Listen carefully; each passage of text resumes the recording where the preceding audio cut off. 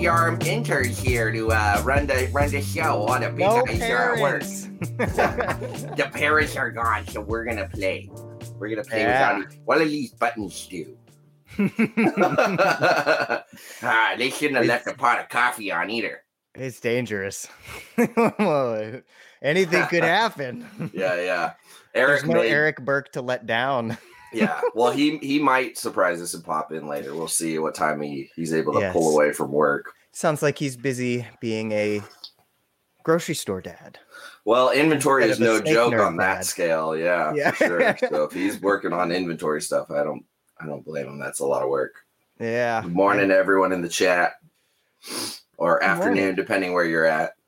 I realize it's afternoon on the East Coast, so and probably like evening in Europe. Other parts of the world. Yeah, all these time zones. Yeah. But check out the new mug. I have one too, but as I mentioned to Riley before we started, I didn't plan ahead and it's in the dishwasher, but next week for sure. It's deliciously good for holding coffee. Yeah, they're pretty and cool. It's stylish. Yeah, so if you guys want to get a Carpets and Coffee mug, all you got to do is go to the Teespring store and type in NPR store. Yeah. I'm stoked these finally came in. We were talking about it. We're like, hey, where are they, by the way? They should have come. And then literally next morning, we both got them. I think they kind of got lost in that Christmas shipping debacle, right? Because it took a long time, but thankfully, it was funny. We both got them on the same day. Yeah, shipping has been wild around here. You know, hats off to everybody at the post office and FedEx and UPS and all that stuff. Those guys are just mad people. Yeah, men and women. I wonder. I would love to know the stat of like how much cardboard consumption has gone up. Oh my god, dude! My apartment unit here, like we all share a recycling bin, right? And it's overflowed every week. Like we just pile everything up next to it, and we're like, "I'm so sorry, Mr. Recycling guy." Well, at least none of your neighbors are throwing couches out there for the homeless people to make themselves at home on. Oh dear. Well, that's not recyclable either. No, that's not how garbage disposal works for large items like that. FYI. But so Lucas and I are here shooting the what while the OGs are away, but Eric might be able to pop in at some point, and we're just we all wish hard enough he'll make it home. Yeah, he'll find his hobbit way home. Yeah. So as per the usual, we don't have anything scheduled, planned, or structured for this show. It's literally the more we do it, the more I feel like it's an accumulation of what's going on in our collections, what's going on outside that we pay attention to, and then just kind of our current thoughts and current events. It's almost like just stream of consciousness. Yeah. And every time we have a carpet fest or something, the best conversations happen around like the bonfire or over a cigar, while everybody's having drinks or cooking the food and getting to meet everybody. And I can't help but anytime I'm in those moments, I like have this awareness of like, man, if there was only some way to capture this, because this is the good stuff you don't see or hear. Absolutely. And the really cool thing too about like this live format here is that it even right now, it's not just the two of us, like all you guys here in the chat. If there's anything on your mind, anything going on in your room, anything you want to talk about this morning, like hit us up in the chat. We can always pull things out of our brains, but if there's something you want to touch on out there, you folks, let's do it. Oh yeah, I already know one individual is going to drop a bit of a controversial question in here. It'll be funny to unpack. Okay. That'll be coming at some point. He's already let me know he's coming. Is that controversial? You had to check in advance. No. It just revolves around hybrids, and how I am about those. Yeah, that's loaded. Yeah. You know how I am about those. Yeah, definitely. Well, good morning to everybody there. I see a bunch of people hopping in. Steven, Ismail, Jack, Hey, Carly, good to see you here. Craig. Oh, yeah, that's right. The 20-ounce mugs. I don't think Teespring offers bigger sizes, but if they did, that would be sweet. We'll have to find out. Oh, Brandon Valentine, you triggered me with that question. Anybody see Ricky Mack up? Yes. And I did because you sent it. Yeah, he posed for it and made it this whole spectacle, even though he nearly died. And that taipan had to waste a bunch of useful venom that it relies on to catch food. But what do I know? And, you know, he didn't have to pin him behind the head. And there were notice how there were no tools used. Yeah, he got what he asked for. Before he was in the hospital was him literally holding two, one in each hand, you know, behind the head. It's like, all right, if you we call that a Darwin Award. One, let's get two. Yeah, that's called a Darwin Award. Yeah, I mean, I'm glad that he's all right. He's a lucky guy, you know, and I can only hope that it serves as a wake up call. But that doesn't seem to happen with a lot of these folks. It doesn't happen, which is why I'm more of a fan of the harsher alternative. The really like you can't ignore these results. Like sometimes somebody has to get hit by a car, right? Well, Tyler to realize it's not good to walk in the freeway. Yeah, he got bit by a king cobra, didn't he? That Tyler Nolan guy. Yeah. Yeah. Let's move on. I don't want to talk about those. We don't have to. No, they're. This is terrible. Our show. It's our time down here. They're terrible. It's our time. Jack Oliver says he ordered a sea serpent rack. I actually just paid my shipping invoice the other day, so I've got a sea serpent's rack coming in the mail. Sweet. Might be the same one. Yeah, nice. Another stack of baby tubs. Nice. And that should put me at, you know, like about 100 capacity for the season, which is looking like I'll need it. So that's awesome. Yeah, I'm excited to hear what you think of that rack. I have the incubator from them. Yeah, and the build quality is really good. But I have they used to, I don't think they still do. They used to just sell little 18 hatchling racks with the same dimensions and everything, but it was just a standalone 18. And I bought two of those because they're stackable, and I love them. Absolutely love them. They've traveled up the state with me in my move. They've been nothing but perfect the entire time. And now that I went to go buy some more, they didn't have those, but they had one big stack of them on casters. And I believe it's set up in 2 zones of heat tape as well, like a top and a bottom. So I'll be really excited when that gets in here. Do some room rearranging, and I'll have to film something about that because I'm going to reorganize and kind of try and have as much of the hatchlings all in one area. Nice. Some stuff behind me. So like all of this space right here will be like hatchling racks as much as I can do in there. And then, next step is a house. There you go. Yeah, we're both gonna have to do some rearranging. Like I was telling you in the green room, I also just ordered some new goodies, a 6-foot cage, which I've been talking about for months, right? But I finally got it together to actually do it. So yeah, it's gonna be interesting because it's definitely going to have to take up a completely new zone. Right. Mm-hmm. I have like the 4-foot stack behind me. Mm-hmm. Next to it's a 3-foot stack. Mm-hmm. So guess we have to start a 6-foot stack somewhere. Yeah. Are you running each enclosure controlled with individual settings? Yes. I do have a couple Herpstat 2s that are controlling multiple enclosures, but for the most part, besides my big ARS rack, everything's on its own stat. Gotcha. Which honestly, like that probably doesn't have to be that way, but the way the reason why I asked is just because like I've recently had some experience where like if you've got one controller running multiple enclosures and you've got various bedding in there, like paper in one or cocoa in another, you're getting completely different temperatures in there. Right. So like we've been calibrating some of the blood python racks at work because we've been putting them on cocoa just for the laying season.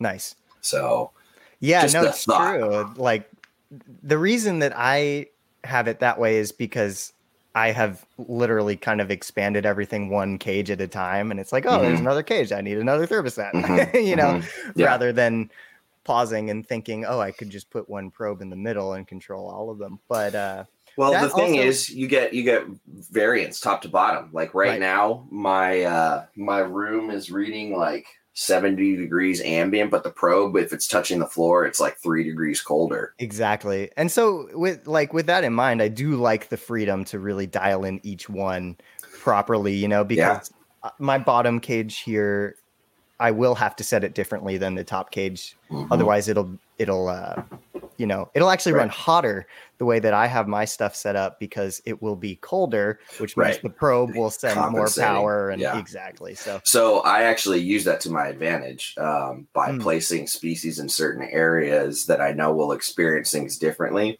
Like the bottom cages being cooler.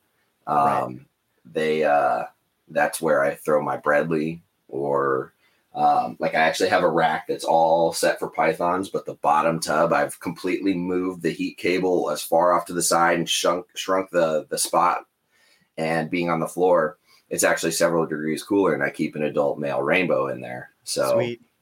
So that's how I can sort of play with that to my advantage. But I as inefficient and more pricey as it may seem to do a stat or something per cage, it does give you better control.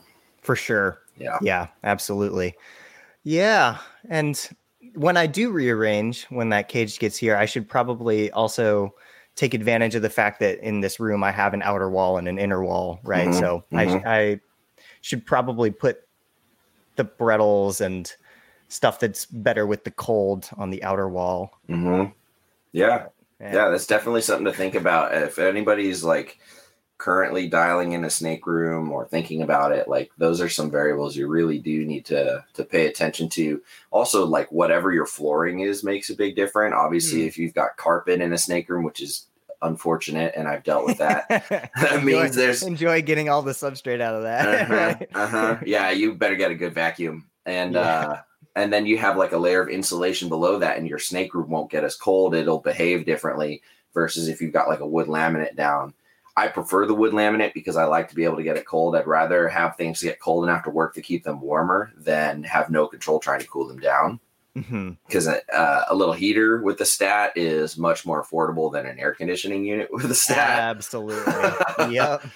But I mean, you do what you got to do, and you know how your room works better than anyone else externally. So you just have to. It's just something you play with.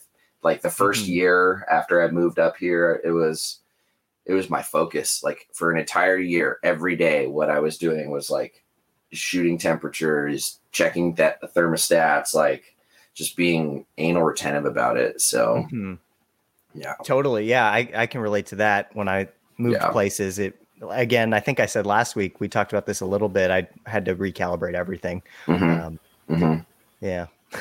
It is what it is. It took a long time too. I feel like for me personally, it was a big part of my like journey or evolution as a keeper.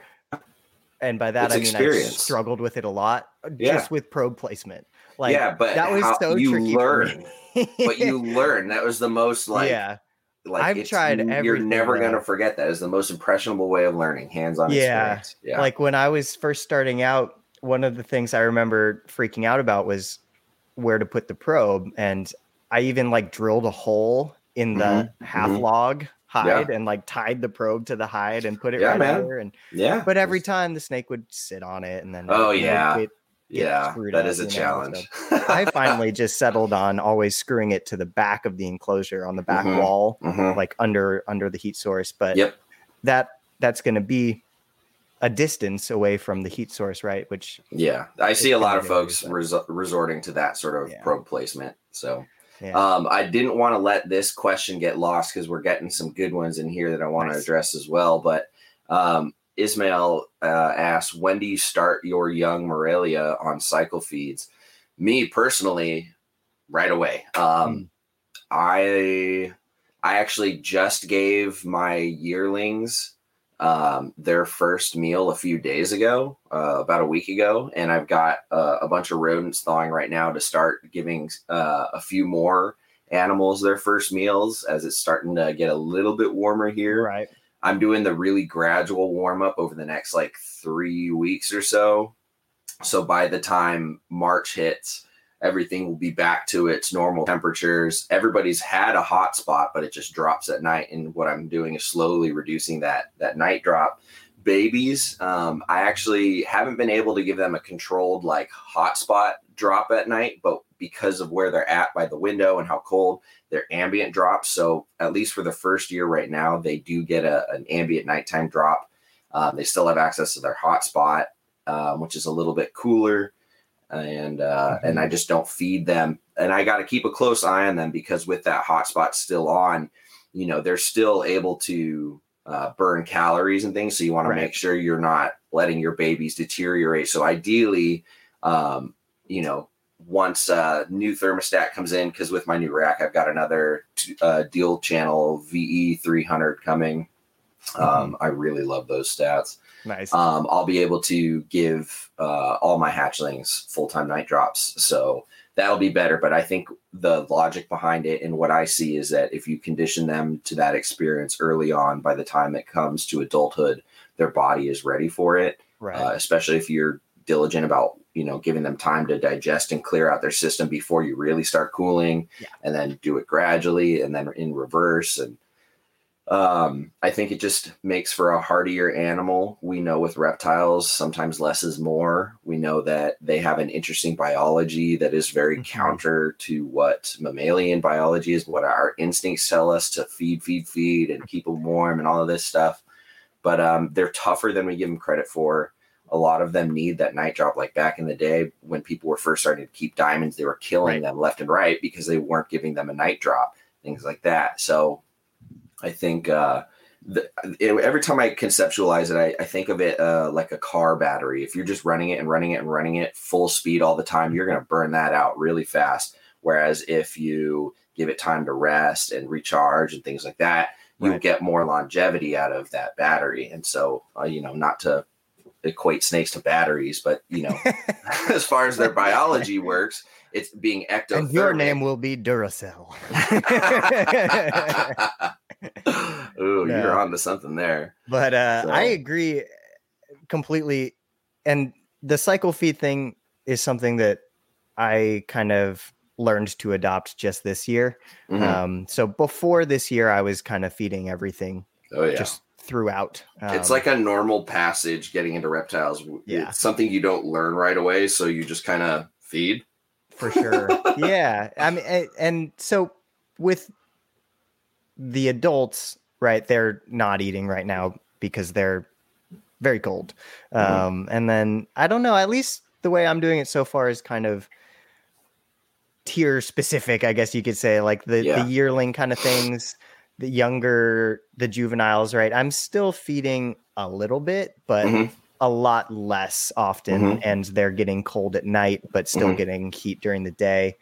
And then so far for the baby babies, the inlands and the roughy, I am not really cycling their food. I'm feeding them like I would, but they are definitely getting colder. Would you cycle them had they arrived in your collection earlier and gotten more established under your care, say months prior? Yeah, absolutely. I think that it's just a matter of me wanting to make sure they're actually feeding. Right? Like I only have 2 meals in them so far. I think that's appropriate to do with new snakes at this time of year, for sure. Yeah. I wouldn't want to get new animals that I don't know exactly how they're doing yet, right? And just not attend to them. And, feeding is a good sign of vitality in snakes generally. Right. So, but you know, next season I'll certainly cycle them. And and I know folks that will still offer their breeding adults a meal once a month, just something small to make sure they still have that caloric, you know, base. And they also use it as a way to gauge where their females are at. And I think it's to be expected that males probably won't eat because they're so focused, if they're focused. But, you know, it's just, you know, everybody does a little bit differently. Everybody's seasons start and change a little bit differently. Like you and I are across, you know, 100 miles or something like that from one another or whatever it is. But our climates are entirely different. For sure. Like, I mean, similar, but definitely different. And different enough where they don't build air conditioning into the houses here. You would die. I would die without that here. Yeah, literally. Because this summer it'll get 90 degrees and it'll be 90 degrees at night. Yeah, and it'll suck. Yeah, it'll suck. So I hate that. Oh, dude, so do my Cribos. So yeah, there's a lot to cycle feeding, and there's a lot to think about when getting animals conditioned and ready for it. I think if you take an adult that's been fed year after year nonstop, and then all of a sudden cut off, it might freak out a little bit. But if it's really fat and healthy, then maybe not. But and then Ryan Cox had a great question: do you use pulse heating on racks or on-off stats? I personally try to use pulse proportional on everything. Yeah, same. Yep. I do the same. Yeah. It's just, it's the most responsive and consistently accurate for what you're aiming for. Not to say that a little fluctuation isn't harmless. You know what I mean? Like, it's not going to cause any problems really, but yeah. Yeah, agreed. I don't know. I haven't really put much thought into why I chose that. It just kind of at the time seemed like the cooler, higher tech option. So I was like, ooh, fancy. Yeah. To me, it's more responsive. And to me, that means your control and the ability to weed out any potential errors and extreme mistakes is better. So I don't know. It just makes me feel a little bit more in control. I really can't wait for the standard of thermostats to include Wi-Fi access for phone access, like what Spider Robotics is doing. I can't wait for that to be the standard across the board because, I've got cameras and I've got a thermostat for my room heater that I can check from my phone anywhere. We just got to put it in these enclosure thermostats. So for sure. Yeah. All that automation would be awesome. Right. Yeah. If you find yourself elsewhere and you want to dial things back or heat things up. Yeah. It's good extra insight and control. Do you use the ramping functions? Yes, I do. I like the ramping functions. I like the gradual climb and downward climb. Man, I'll tell you right now, I used to love this one thermostat. This company doesn't make them anymore. They've been dead for like 7 years. But there is a company called EcoZone, and they used to make this controller that was hands down the most complex controller I've ever seen to date. And I remember having to learn on the fly how to program 2 of them for a guy that I worked for once a week, just taking care of his animals, because he had, big dreams and aspirations to really go big. And so he bought like these really nice controllers thinking, in the future, they'd make a huge difference with his breeding. He definitely did not last more than a couple of years, personal issues and things. I see. Stuff that's none of my business, but I saw too much of. Anyway. Okay. Yeah, that's another story for another time. But these thermostats were so well thought out that you could program settings to the day. So 365 days a year, you could program what that day was going to be, or you could do it in chunks of every month or every week or a couple months or whatever. Like you had that much control, and each controller had the capacity and energy to manage humidifiers or misting systems, whatever you choose to use, heating elements, and lighting. So it could do all of it in one. So you could program ramping, dimming multiple times during a day, heat, light, whatever. You could literally go online, map out the entire calendar year of a productive breeding year of like island in Indonesia that, has these chondros, for example. And then you could program that into your controller so that it literally replicates it to the day as best as the data you have gives you insight into. And it would take some time to do it, but you could do that. That's wild. It was the coolest thing. The problem was, and I guarantee you what sunk it, was that it was like a $500 something price point. It was absurdly expensive, and it was really difficult to program. And I don't know if they had enough startup to really launch it, but it never took off after that. But yeah, I could see that being a little niche. Dude, it was high end of high end. If someone was able to put that kind of level of control in, like a Herpstat or something, for example, but with like a really user-friendly interface, right? Like if there could be like an app or a website where you can, it would have to be computer-based. That'd be the only way I think anybody would realistically have the time to efficiently do it, because I'm sitting there punching little buttons on this console. scrolling through menus in a screen this big. Yeah, nope. You know what I mean? It took me a good hour and a half to program two of these things just for basic like day and night settings across it was very elaborate. That's wild. Yeah, it was too much. So yeah.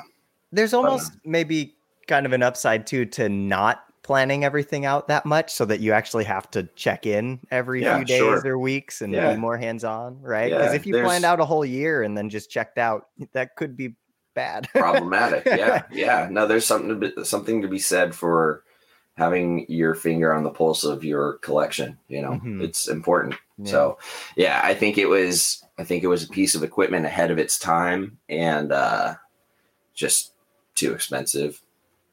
So Jack Oliver asks, what is the most often you guys feed at any point during the year? For me, it's usually in the fall. Yep. Yeah. So same for me now that I'm adopting more of that food cycling, right? So I fed the female Brettles especially heavy during the fall because 3 out of the 4 pairs I had just received the animals from Nick in March of last year. So I had a summer basically to make sure they had the right body condition. And yeah, so I fed not super heavy during the summer and then probably around August, September. No, probably more like September, October. I really ramped it up to make sure everybody was good. Yeah. And then my cutoff was end of October. So yeah, it's pretty much the same I do. Yes. So I'm just starting to pick back up feeding sparingly right now. And like literally right now. I've got a lot of yeah, 62 food items being thought out right now. Holy crap. Yeah, that's not everybody though. That's just, I think like that whole section isn't getting fed. They're not getting fed. Yeah, but otherwise it's like it's a good chunk of them. I gotta get a little freezer. Dude, chest freezer rodents, all day. Yeah, all my rodents are still in the main freezer in the kitchen. Oh, your roommates must hate you. He's cool, thankfully. That's good. Anyway, no, I broke down and went to Sears and got me a good chest freezer with a warranty and everything. So that's what's next. Life changing. Yeah. What was I saying?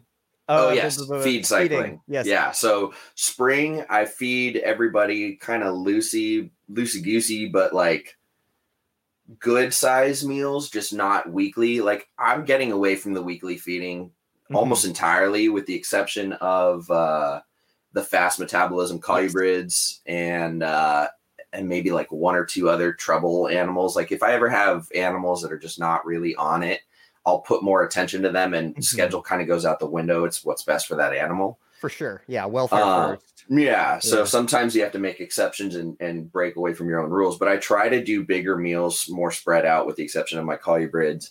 Right. And so it's probably every 2 to 4 weeks during, like middle of February to April, April, May. Uh-oh. I've got a frozen Riley. People in the chat, do you also have a frozen Riley? Am I the only one here? Well, if that's the case, somebody let me know. All right. I'm sure he'll be back. This is weird. I've never had to carry the show before. I feel like Owen when Eric went to Australia and left him alone.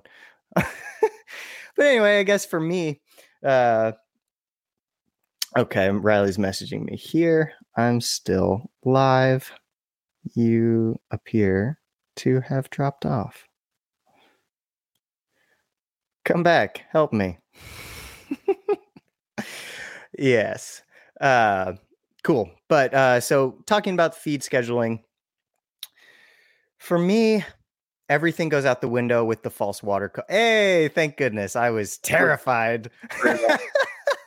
Days, God damn it. Excuse my language. The internet provider out here is crap. Oh, good.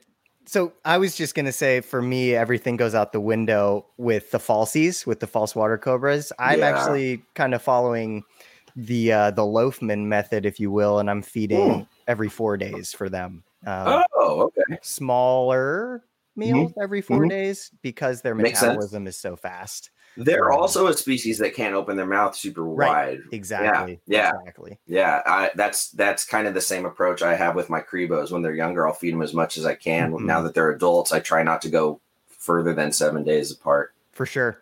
Yeah. And it's interesting too. Both of the falsies I have, at least so far, seem to let me know when they want to eat or not. Like they will tail whip the food and hood up when they're not hungry. And some weeks, or I guess not even weeks, some every 4 day feeding days, they just don't want it, right? And then when they do, it's a ferocious false water cobra strike. So I can almost trust them a little bit to not gorge, which is cool. Yeah. Do you feed multiple food items at a time? Yeah. At the moment, it's 2 or 3 little tiny fuzzies. But when they get a little bit more size, I'm excited. I can kind of expand that my offerings, right? I can get some fish in the mix, some birds in the mix.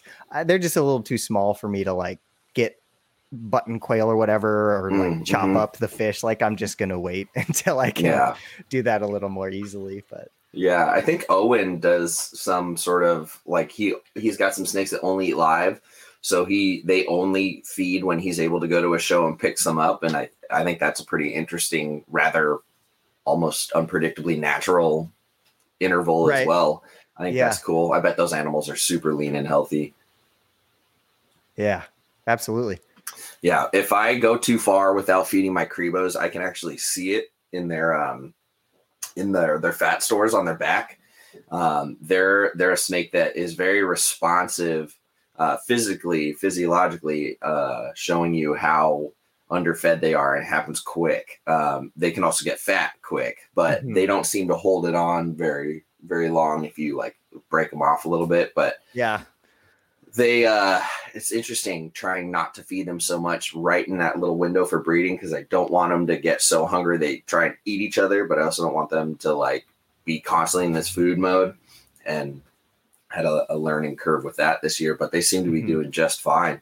The male's going to get a nice big meal today. He popped out of his shed last night. So, that's the other thing. You can tell when an animal cycle is like going in and out. Like when he's super interested in the female, he's just like nonstop, doesn't shed, doesn't do anything. And then as soon as she's giving signs that she's no longer receptive and doesn't want his advances, he instantly goes into shed.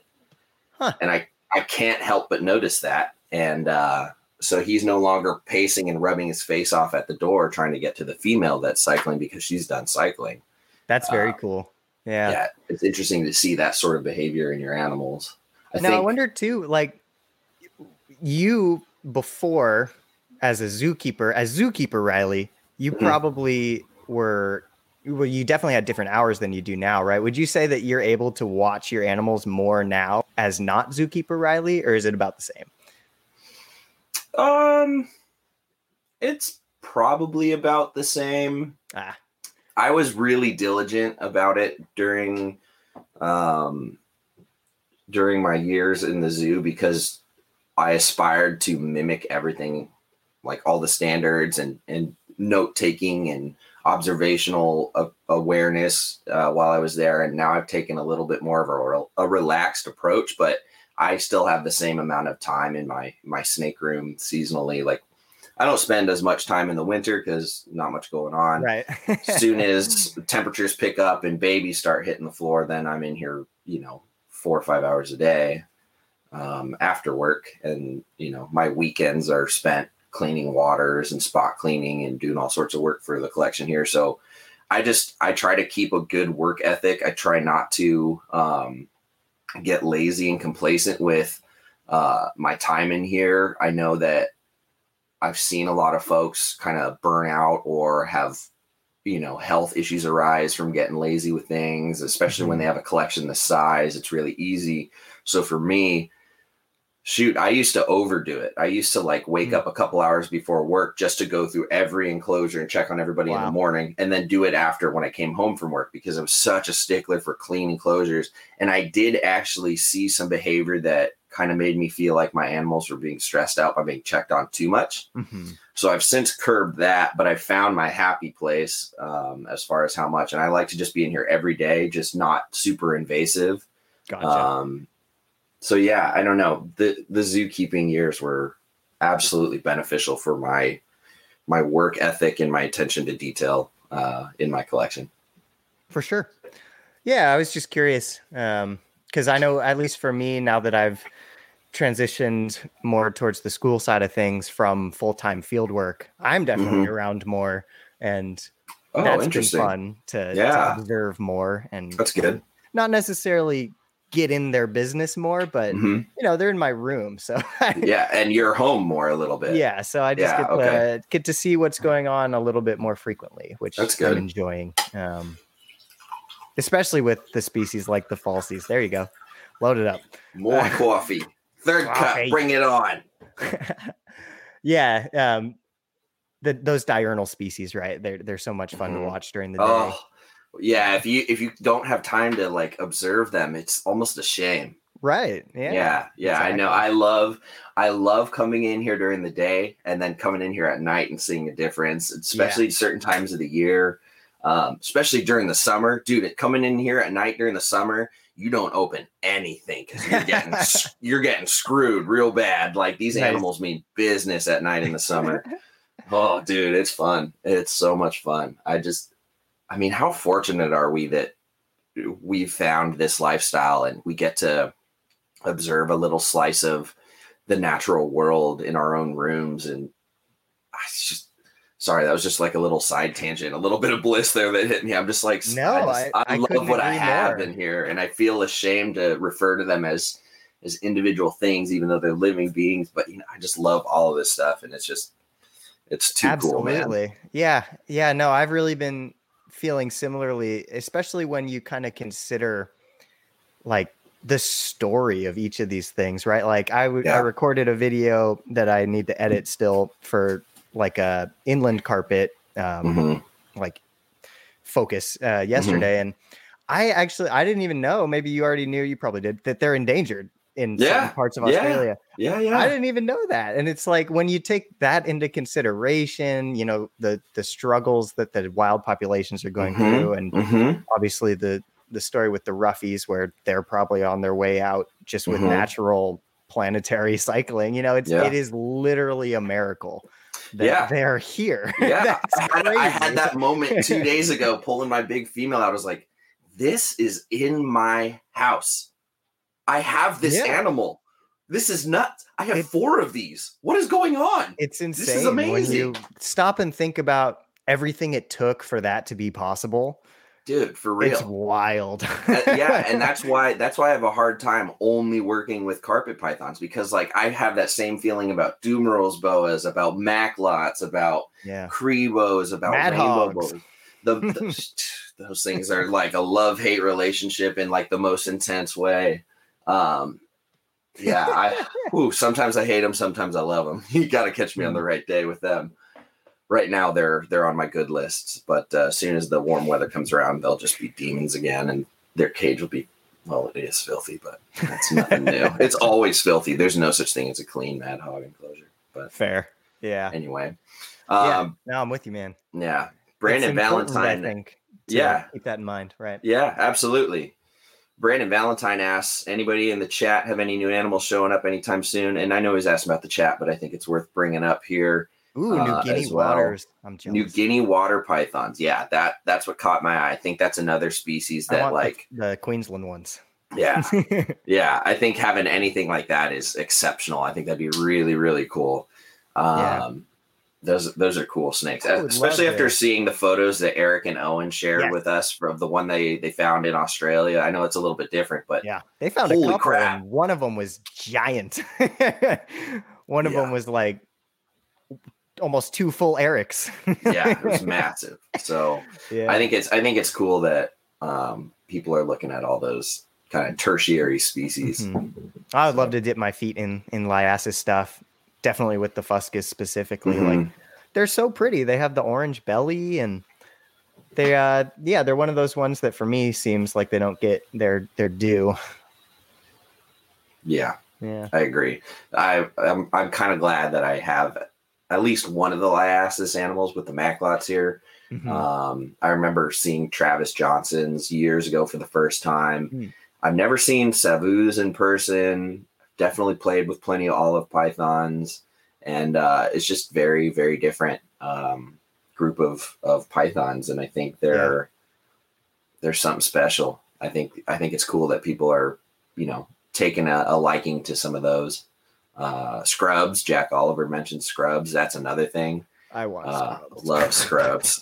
I think they're fascinating, and that's another species that I just couldn't get right now ethically. Like, personally, I wouldn't feel right doing it with how cramped it is in here. Sure.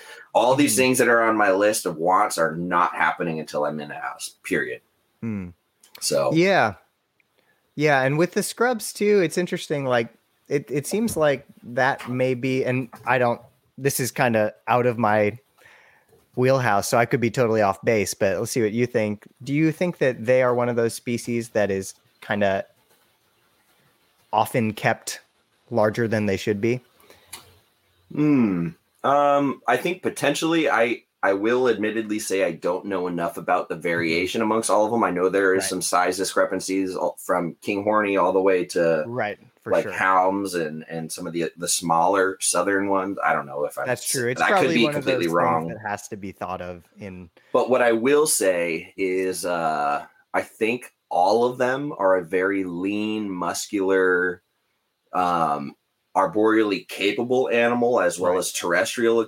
There has to be a term for, like, semi-arboreal. Almost seems like they exclusively still use, I don't know. They're semi-arboreal to me. All the video I see of them overseas is them being found in the cuts on the ground or on hills. And so there you go. Nauta, or small, the Nauta. So I think as long as you keep them lean, you'll do right by them. I think there's something to be said for, making sure females are well conditioned if your goal is to breed. But anything with noticeably fat necks when they're supposed to have a big prominent head, I think I don't know. I think we overfeed everything in this hobby. Yeah. Let's be real. But for sure. It comes from a good, place, a good heart. You know what I mean? So. Yeah. And they're such like an understudied species. Like, the more we see examples of them in the wild, obviously the wild almost swings to the pendulum of like too lean. Although there are some animals that are found that you can tell are excellent hunters. So yeah, it seems like there definitely needs to be more knowledge, right? And more effort by certain people in the hobby to like actually distinguish the differences. Like, I know at the vivarium it's just scrub python, amethystine python, right? Like there's no type, know, and I was taught to tell people these are going to be huge, but then I talked to Nick and he's like, no, my Waminas are probably smaller than some of the Brettles. And it's like, oh, okay, well, that's interesting. Yeah, I think there's a lot of variation in there, and I think if you're food cycling, doing some seasonal prey availability, you'll probably get a more natural animal. Yeah, for sure. So this was the question I was talking about earlier that I was anticipating coming, and he posed it here as more of recording of carpets and jungles and stuff, but then he corrected himself. He was talking about super dwarfs, retics to carpets. Now, I think everybody knows that I don't like those weird hybrids. I think natural intergrades are a gray area where I tolerate them more. So a retic breeding a carpet python would never naturally happen in the wild, I don't think. That being said, I do think it is possible because I have heard of much crazier crosses like Woma carpets. It's something with the way snakes' sex chromosomes are that's different than the way mammal sex chromosomes are. Yeah. That they're actually able to do that, right? Like, yeah, I think it is possible for them to breed at least through one generation. Who knows if the offspring would be fertile, sterile, whatever. But I think it is possible. And I think, people bred berms to retics. People bred balls to berms. I mean, there's all sorts of crazy stuff out there. So for sure, I think it could be done for sure. Bat eaters. I actually think bat eaters are badass looking. Oh, that's a cool freaking hybrid. A berm retic cross. It looks like an oversized jag. You do get really cool looks sometimes, right? But at the same time, it's one of those ones where it's just because you can doesn't mean you should necessarily. Oh yeah, I fully support that. I really think there's something to be said with responsibility towards the species. Like if it isn't fully established and it isn't, very secure in the hobby, then you probably shouldn't be tinkering with those until those check marks have been hit about establishing the baselines. I think if you're talking about like if super dwarf and dwarf retics were abundant, then knock yourself out. But I think the reason why it hasn't really been done is because one, super dwarfs and dwarfs are insanely expensive, and the people paying money for them are retic people. They're not necessarily hybrid people. Right. So I think that's why you're not going to see that right away. I think eventually it'll show up. No problem. Yeah. Interesting. Yeah, I don't know. It's a blasphemous thought to me. Anyway, that's just my opinion. But we're in essence we're keeping animals in our boxes, in our tubs, in our place that are never going to go back to the wild. So as long as you represent whatever you're doing accurately, you do you. Knock yourself out. For sure. Yeah. I guess my thing, and that's totally true, right? But I would encourage people to stop and ask themselves why before they do it.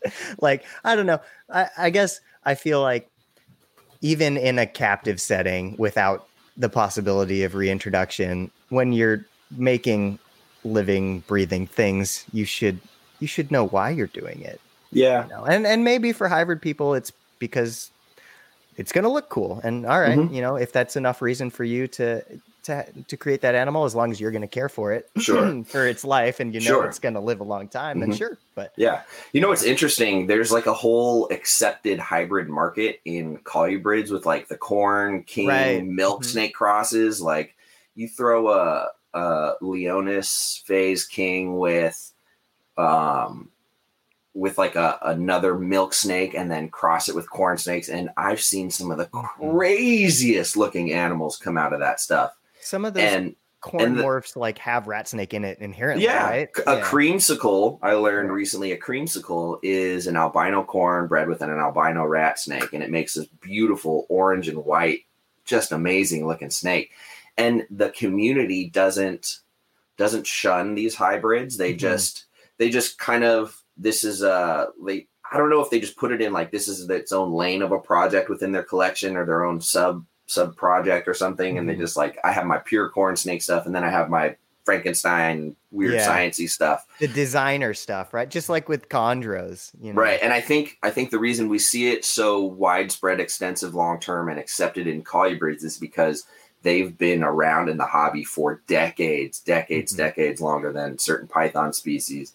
And so I think they're just further along their trajectory as far as how long people have been keeping them. Have any new morphs come about recently? I think, other than the palmetto, there haven't been any new morphs in that stuff. So I think it's just, a natural progression. Eventually people realize there's nothing else, no new frontiers to conquer. So hybridize some stuff and just have some fun with it. It may also feel different and feel more blasphemous because it is these species from like Australia where we can't get more, right? Like if you muddy the waters too much, there's no filtering it back. Yeah. There's something to be said for the level of responsibility that needs to be applied species specifically based on whether or not the gene pool is finite or if there's, influx of new blood periodically. If there's something that is regularly coming in and it's not a closed population like everything Australian is essentially, then you have to be a little bit more particular with what you choose to do with those animals, because you can't uncross things. You can't purify something that's been muddied up. You can't bring back a line or a group once it's gone in its pure form if the borders are closed, and that's just it. Yeah, exactly. So exactly. Agreed. But I mean, that being said, there are plenty of, worthwhile projects that are crosses. The only one in my collection is the Citrus Tiger Albino project.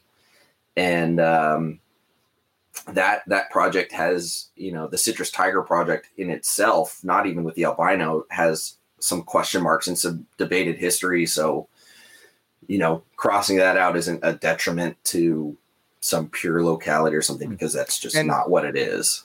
Walk me through that really quick. So obviously the albino's from the Darwin, right? And so what else is in there? Nothing.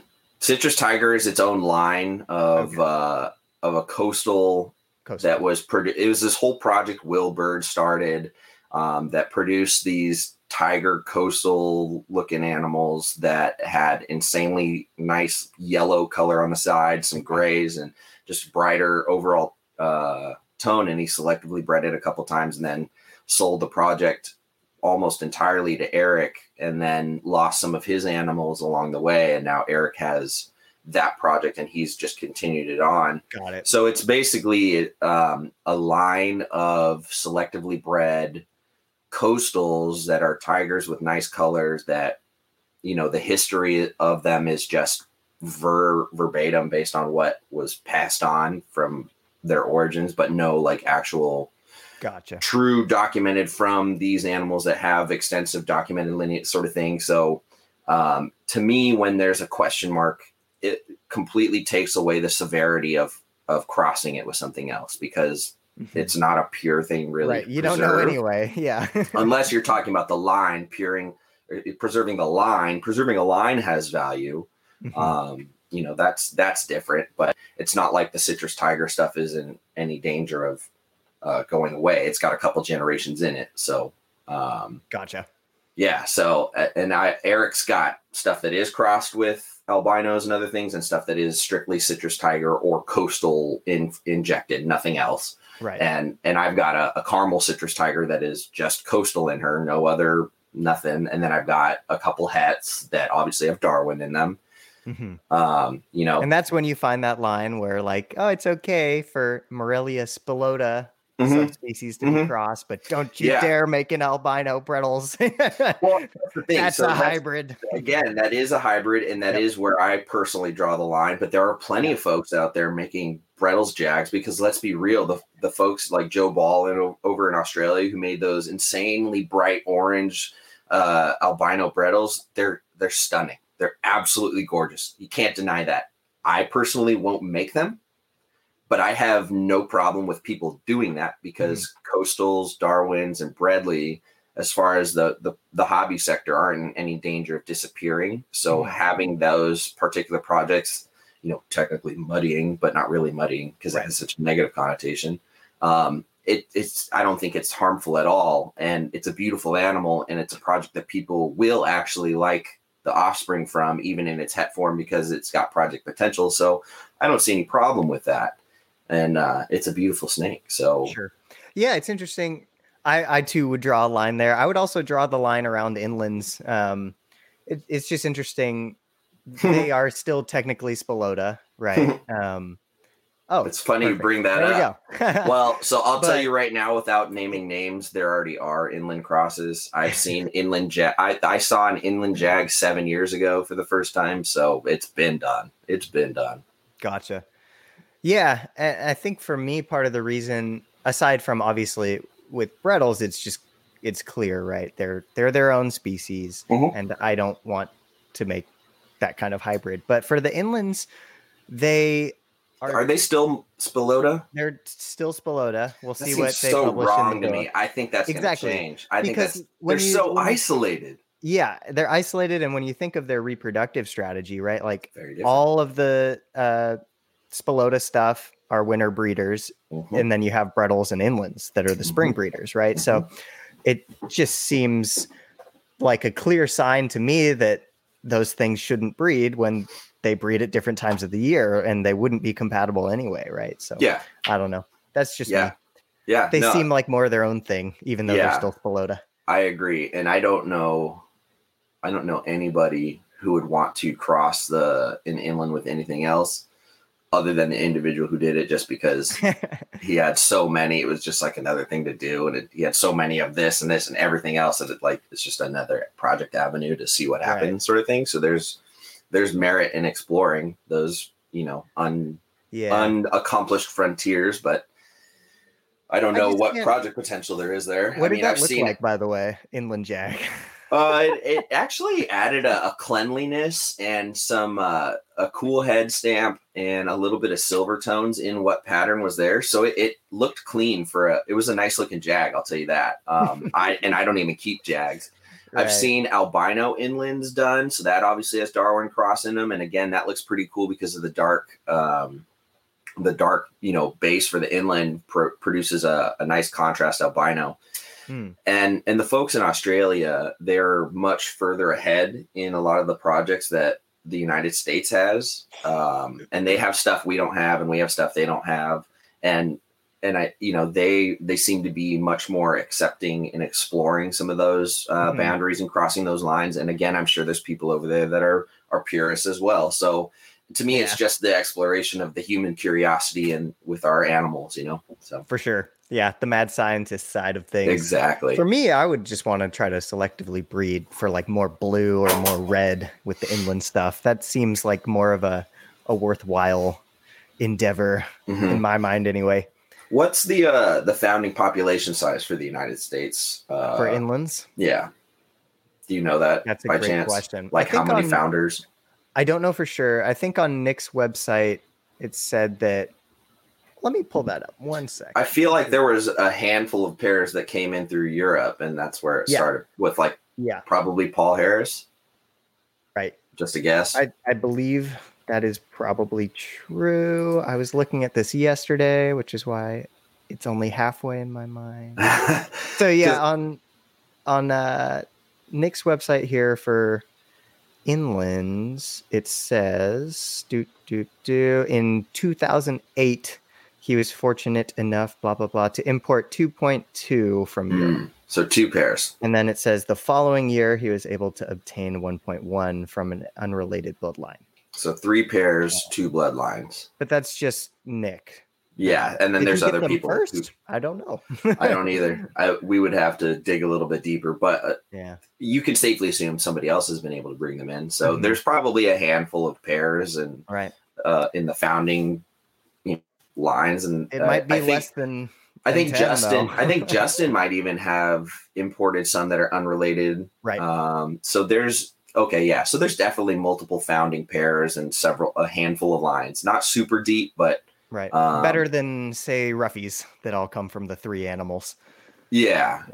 Looks like William's in here. He's saying he believes that there's just 2 lines, just half unrelated. Justin has. Okay, so yeah. So it's a rather finite gene pool, not terribly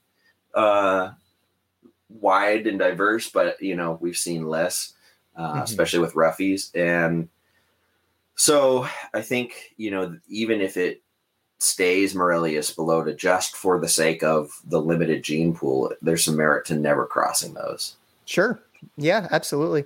And just with this train of thought too, it's interesting. I believe that all of the Lazic Brettles are clutch mates. Like every Lazic line Brettle came from one clutch.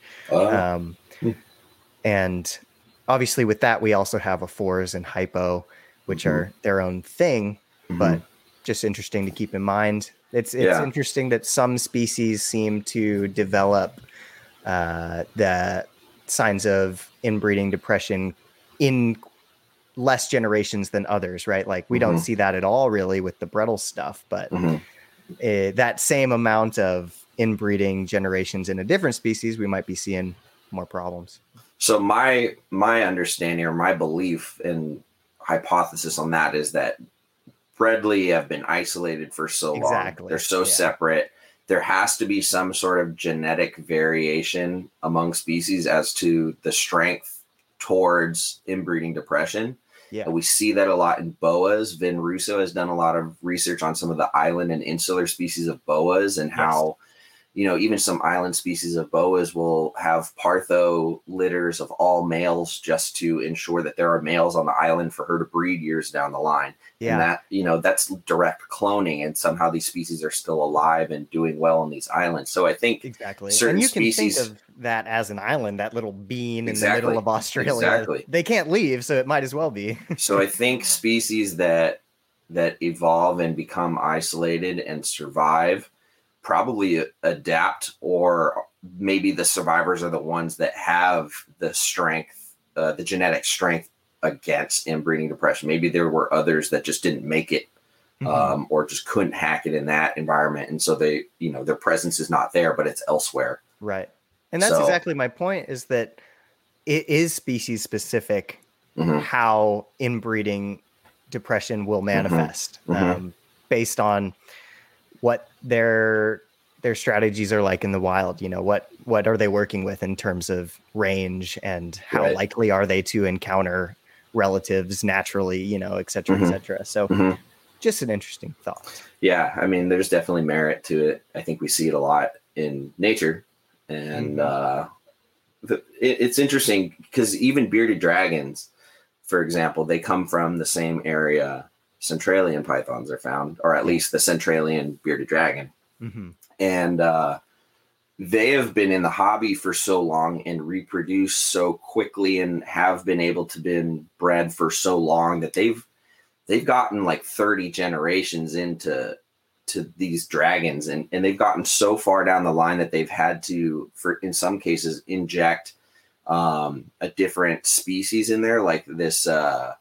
So bearded dragons are Pogona vidiceps, and certain lines, and at certain points of time, they've injected Pogona barbata blood in some to help just bring in different diverse genetics to help keep them around, because they're breeding so much that you will get inbreeding depression. But like 30 generations, if that is accurate, is pretty deep. Yeah, for sure. That's ridiculously deep. And I feel like I've read certain research papers for snakes that on some species you don't see any deleterious effects until after the 5th generation sometimes. Yeah. So it's interesting. It's a very interesting train of thought.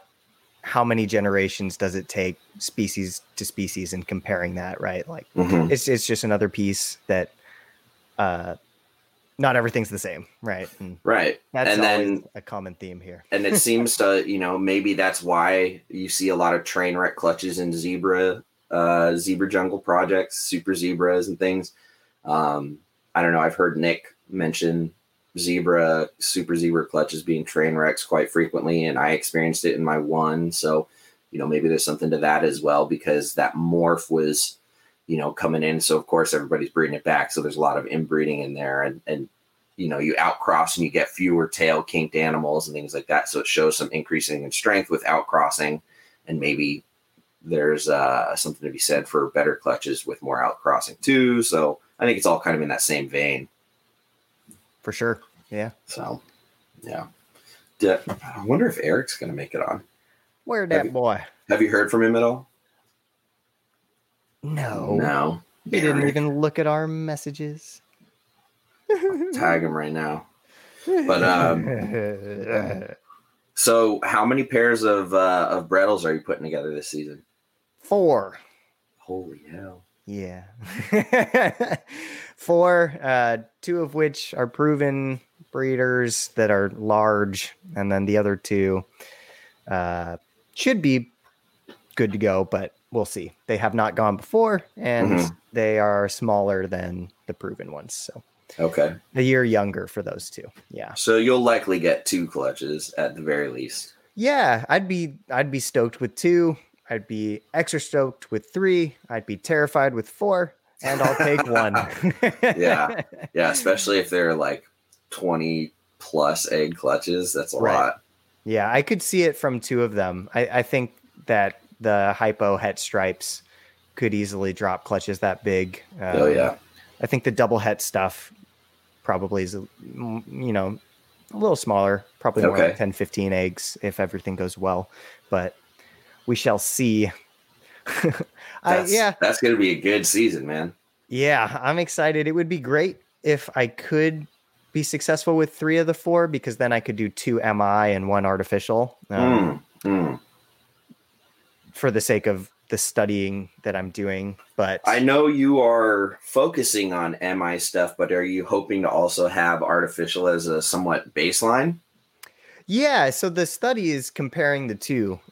So ideally, I would have almost equal population sizes in each of those 2 treatments. Okay. And Nick is, I think, he sent me what he was doing. He's also doing multiple pairs of Brettles, but he may do artificial for all of his, because his livelihood's depending on it. Sure. So but you'll be able to use that data to compare. Exactly. Yeah. Nice. Yeah. Nice. And then there's a couple pairs on campus at West Liberty as well, that hopefully will go. They had to pull a male. I think the male got a respiratory, but they still have another male that should be ready to go. But yeah, this is kind of the trial year, and then we'll tweak and refine and hit it again next season. Yeah, we'll have to touch base off air about what you need from me, any particulars in format of data collection, equipment, things like that. Because if I am fortunate enough to have my Bradley produce this year, I would love to contribute to that study, whether it be artificial or MI. If I am actually getting them cold enough, which by the looks of how the little thermometer I use gives me feedback, I might be getting to like 60. So I might get lucky, but I'm definitely not getting into the 50s, I don't think. At least I can't verify it. So if that happens, I'd love to help out. Absolutely. Yeah, that'd be great. And again, like, if not this season, next season, I'm definitely going to be trying to pull in a lot more folks and more data, because by then we'll have all the kinks ironed out, and more of like an actual protocol. Like a standardized format. Here's the paper. Here's the parameters. Here's when to change temperatures. Do this. Yeah, that'd be good. For sure. Yeah, for anybody who doesn't know what we're talking about, Lucas is involved in some pretty interesting experimentation, studying artificial and maternal incubation in Centralian pythons, and just observing all the variations and the results and how all that factors into vitality of the offspring and fitness of the babies. Right. Yeah. And then I did my own little jungle one in 2019, and I know it won't be relevant to your study, but for any of the other animals, if they give me good clutches and they beehive them nicely and I feel confident with them, I think I will let them do some MI as well. We'll see. I had such a great time doing it that first time that I think I need to try and do it every year, because at the very least, it just keeps me in tune with my animals, keeps my finger on the pulse. It's just interesting. Sure. And there's nothing cooler than seeing babies hatching out under mom's coils. I can't wait. Yeah. Hands down the coolest, like, National Geographic level, like, experience. It's just, again, that nature in your box in your home. Exactly. Feeling. Exactly. Yeah. Brandon Valentine asks, what are you thinking about numbers for your holdbacks? I haven't thought about it. Well, so first of all, some of those animals, are they all yours outright, or are they on loan for Nick? So 2 of the pairs are mine. And then 2 of the pairs are on that kind of indefinite loan agreement where for the first 2 clutches, half goes over to Nick. But it's a good question. I think I really need to wait and see what actually pops out before thinking about holdbacks. Well, assuming the ones that have any of those mutations involved, you get your visuals and all the combination variation in there, and then I have the chance to hit the double visual stonewash stripes, which would be, notable. I think Nick and Casey are. Yeah, those are sweet. I'll make a promise with you right now. If I get good Crebo eggs, you trade for us, and you get a visual double stonewash stripe, I will just send you a Crebo. Hey, sounds good to me. Cool. I would love a Crebo. Yeah. And then also hypo stripes are likely, right? The odds on that, I think, are more likely than the double visual. Nice, dude. I think the Stonewash Stripe Double Visual is like a 1 in 16 shot, right? Okay. If we're talking about proportions, which I need to your Punnett better. squares. Yeah. Dude, I remember at one point when I found out what a Punnett square was, I went through, so every year what I would do is I would put, this was back when I was like doing ball pythons and carpets and a few other things.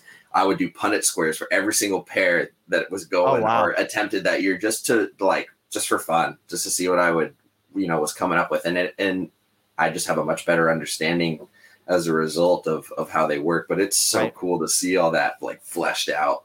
I think that's why people really love, morph combos and things like that, because you can really geek out on all that stuff. So absolutely.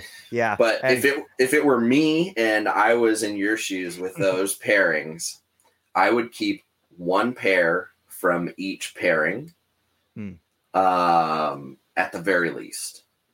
And that all depends on the future goals. Not so much the space, because you'll always find a way to make space as a reptile keeper. It's just more about the future longevity and just getting that next generation. And there's also some aesthetic, or not aesthetic, but what's it called? Just intrinsic value in keeping something that you produced. Just, Oh, I absolutely will. It's just a question of what and how many, right? And so I'm also interested to see for the double het pairs that I'm putting together.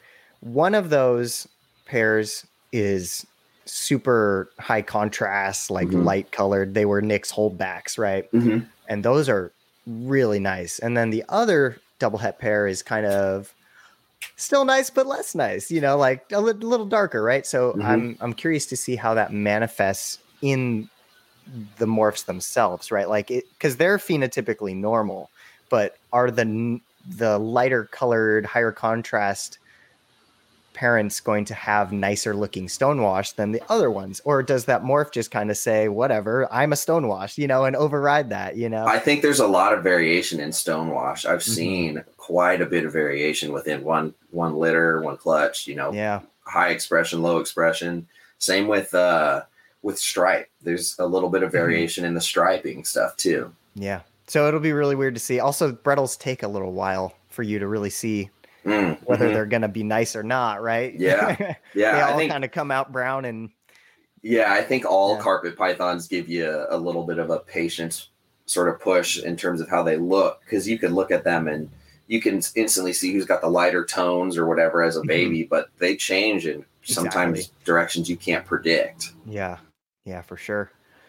For sure. I would love to work on the hypo stripe stuff, keeping back the hypo-y-ish ones, if you will, the lightest ones, and working to make that more and more hypo toned, because those are going to just be 50%, right? So some selective breeding to remove that little bit of melanin. Yeah, that would be pretty cool to make them look more like they were full blood hypos.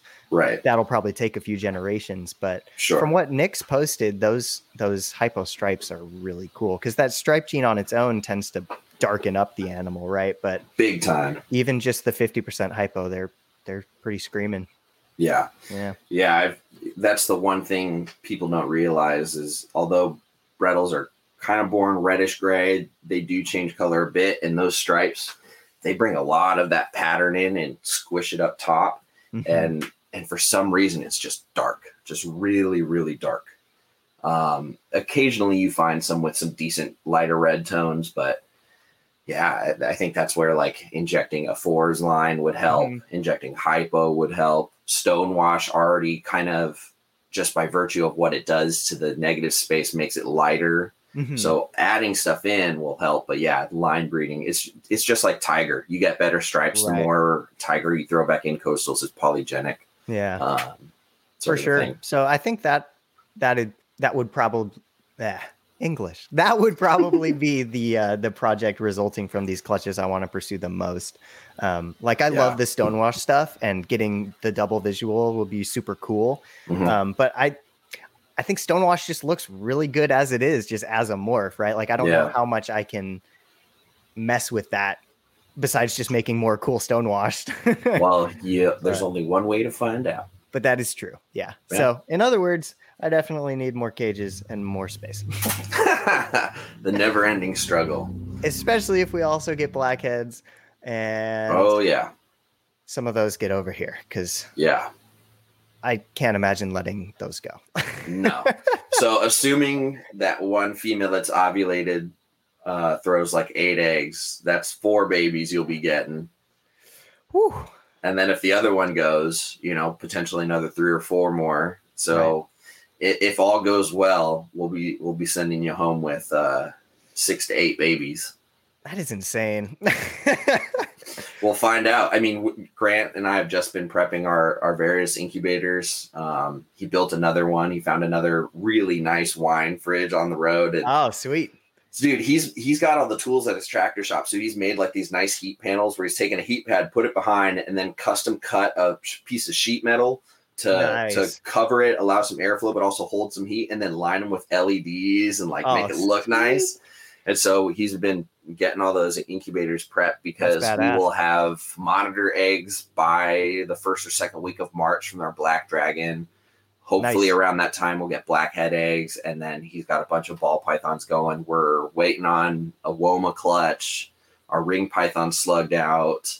Oh, okay. For sure. Yeah. That's a bummer. So they're tricky, man. They're really tricky. And our second female, we didn't even try to breed because she's had this weird issue where she's like paralyzed from like the back third down. I remember seeing that one. Dude, it's so weird because she's so mean, and I can tell when she knows I'm touching her. You'd be mean too if you couldn't move your legs. Yeah, for sure. I'd be a grouchy old bastard. But it's funny if she has a bad shed in the part of her body that seems paralyzed. If I'm picking at the shed, she doesn't react. But as soon as I cross a line, then she's like, "Don't touch me." That is so weird. It's very obvious that she is partially, if not fully, paralyzed in like her back third, which is, we have no idea how that happened. No idea why. Yeah. And so it's too bad. That would have been a second female to try for. So we'll see what happens. Still I don't know. Some really cool clutches though. That Woma that we're talking about over there is so nice. Yeah, she's done. She's refusing food. We're just waiting for her to go into a post-op shed, and then it'll be egg time for her because she's massive. Like, she's been refusing food for the last month, which is unheard of for her. Nice. And then the other females. The Aspidites bug so bad. Yeah. I haven't ever had Aspidites in my personal collection, but I've worked with them over the years, and I'm excited because I will definitely be bringing home a pair of those from our clutches this year. For sure. That's going to be awesome. And I think I want to break lots of rules with them. I think I want to put them on sand. Yeah, go for it. I mean, we've seen the video of the Woma digging with its head in the sand. Multiple videos from two different people, at least. In that study that I talk about all the time, the Woma arboreal study. Dude, eating a freaking lizard off the ground. Yeah, they hunt sleeping bearded dragons in trees, the eastern locality. Badass, dude. It's insane. But even in that same study, those 12 radio-tracked animals, like, they were also found excavating burrows and even following... I forget what type it is, but one of those monitors out there, they were following the monitors into the burrows and eating them. Monitor. That might be one of the Flavirufus or the Goldii. I think the latter. I think that's right. Yeah. So but it's wild. So speaking of snakes eating non-rodent prey, most people know that there are snakes out there that do eat non-rodent mammalian prey other than birds. So they'll eat lizards, they'll eat other snakes. And to me, I think that learning about certain species that eat those, I think is something that we should try and offer into their diet. We often see animals becoming obese from these fat butterball rats and things, and it's not necessarily natural or healthy to a degree. With my Crebos, I like to give them any, she's hearing me talking about her. She's staring right at me. Oh, nice. I think it's healthy and enriching for them to get different types of protein other than rodent. So anytime I have stillborn or deceased baby snakes that I produce, they don't go to waste. The Crebos get them, or the Apodora. so I think that's something that we as keepers could definitely incorporate a little bit more of, as well For as sure. food cycling, add some variation of what your food is. And, it's not always available, and it's kind of a morbid subject, especially because we love these animals so much. Feeding off snakes when we're snake lovers is kind of sometimes difficult to even talk about for some people. And I completely understand. And it is kind of morbid. I will admit that, but I've got a friend who I'm going to, keep nameless just because I know some people won't like, they'll get angry or what. I don't know. I just want to protect his identity, but he's, managed to keep any deceased or misformed ball python hatchlings or anything like that. And he's even going to bring me an Australian water dragon hatchling that passed away that he's kept in his freezer. So, I am going to try and keep that a part of their diet. And I would love to. For sure. I'm going to save that Australian water dragon hatchling for either my Apodora or whenever I get a Woma. I think that's awesome. I mean, look, if things are going to die, which they are, they do. Why exactly? Why let that go to waste, especially when it's a natural prey item, right? Like if I bred beardies, or if I knew somebody that bred beardies, I'd be asking them to save every beardie they ever had that dies, right? Yeah. Or the same for skinks, et cetera, because it just makes sense, and it's just a tool in the arsenal of an Australian reptile keeper, right? These things, that's what they eat. There's a reason they don't want your rodent fresh out of the egg. Well, and if I may anthropomorphize a little bit here and compare, human data, we eat, or we have items where we promote the benefits of things like fish oil. So different meats have different oils and different proteins. So it's the same across whatever prey item. There's different fat and calcium ratios. There's different protein content. There's a lot of different variations within that. And I think it's just, if it's a natural part of their diet, it's a healthy thing to offer them.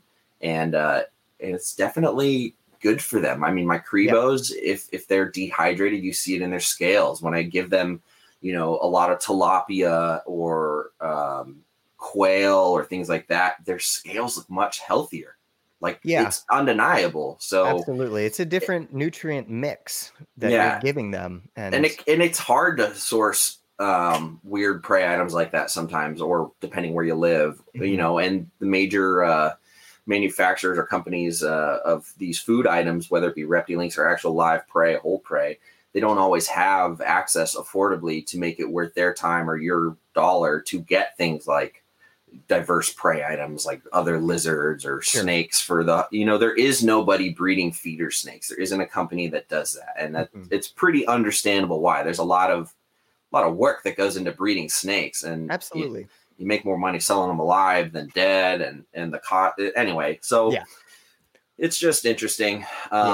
Brandon Valentine asked, do you think birds are a lot better to feed the snake eaters than rats? I don't know if I can argue if it's better. I think it's important. I think it's healthier to a degree, but I don't want to say if you can't get snakes, only feed your snake eaters birds. I don't know. I think anything in moderation. But you got to do what you got to do. If you don't have access to those feeders, and you don't have access to them, I just think if you do have access to them, though, I think that it's undeniably beneficial to add it to the mix in a significant way. I feed the adult blackhead almost exclusively quail with just a few mice every now and again to mix in those nutrients. And as you can see, he's stayed lean and ready to breed and looking he's good. Solid. He's solid. And I've tossed him a couple big rats over the last month or so. Is he like, what's that? I've never given him one. He has no hesitation, dude. He's like the most ravenous. He's better than those two females at eating as far as like his reaction time. He just goes for it because he is so actively breeding. I'll feed him. He'll put that fat back on. He'll look really good. And then 2 weeks later, he's looking lean again because he is just nonstop. And so Grant and I have been keeping a close eye on him because we obviously want to return him in good condition and we don't want him to breed himself to death. But we have to make sure he's fed. I have to separate him for a few days at a time because he literally doesn't stop. I mean, that's awesome. And it totally makes sense, right? There's more production of of those reproductive juices, and he's an active guy right now, so he might need a little more.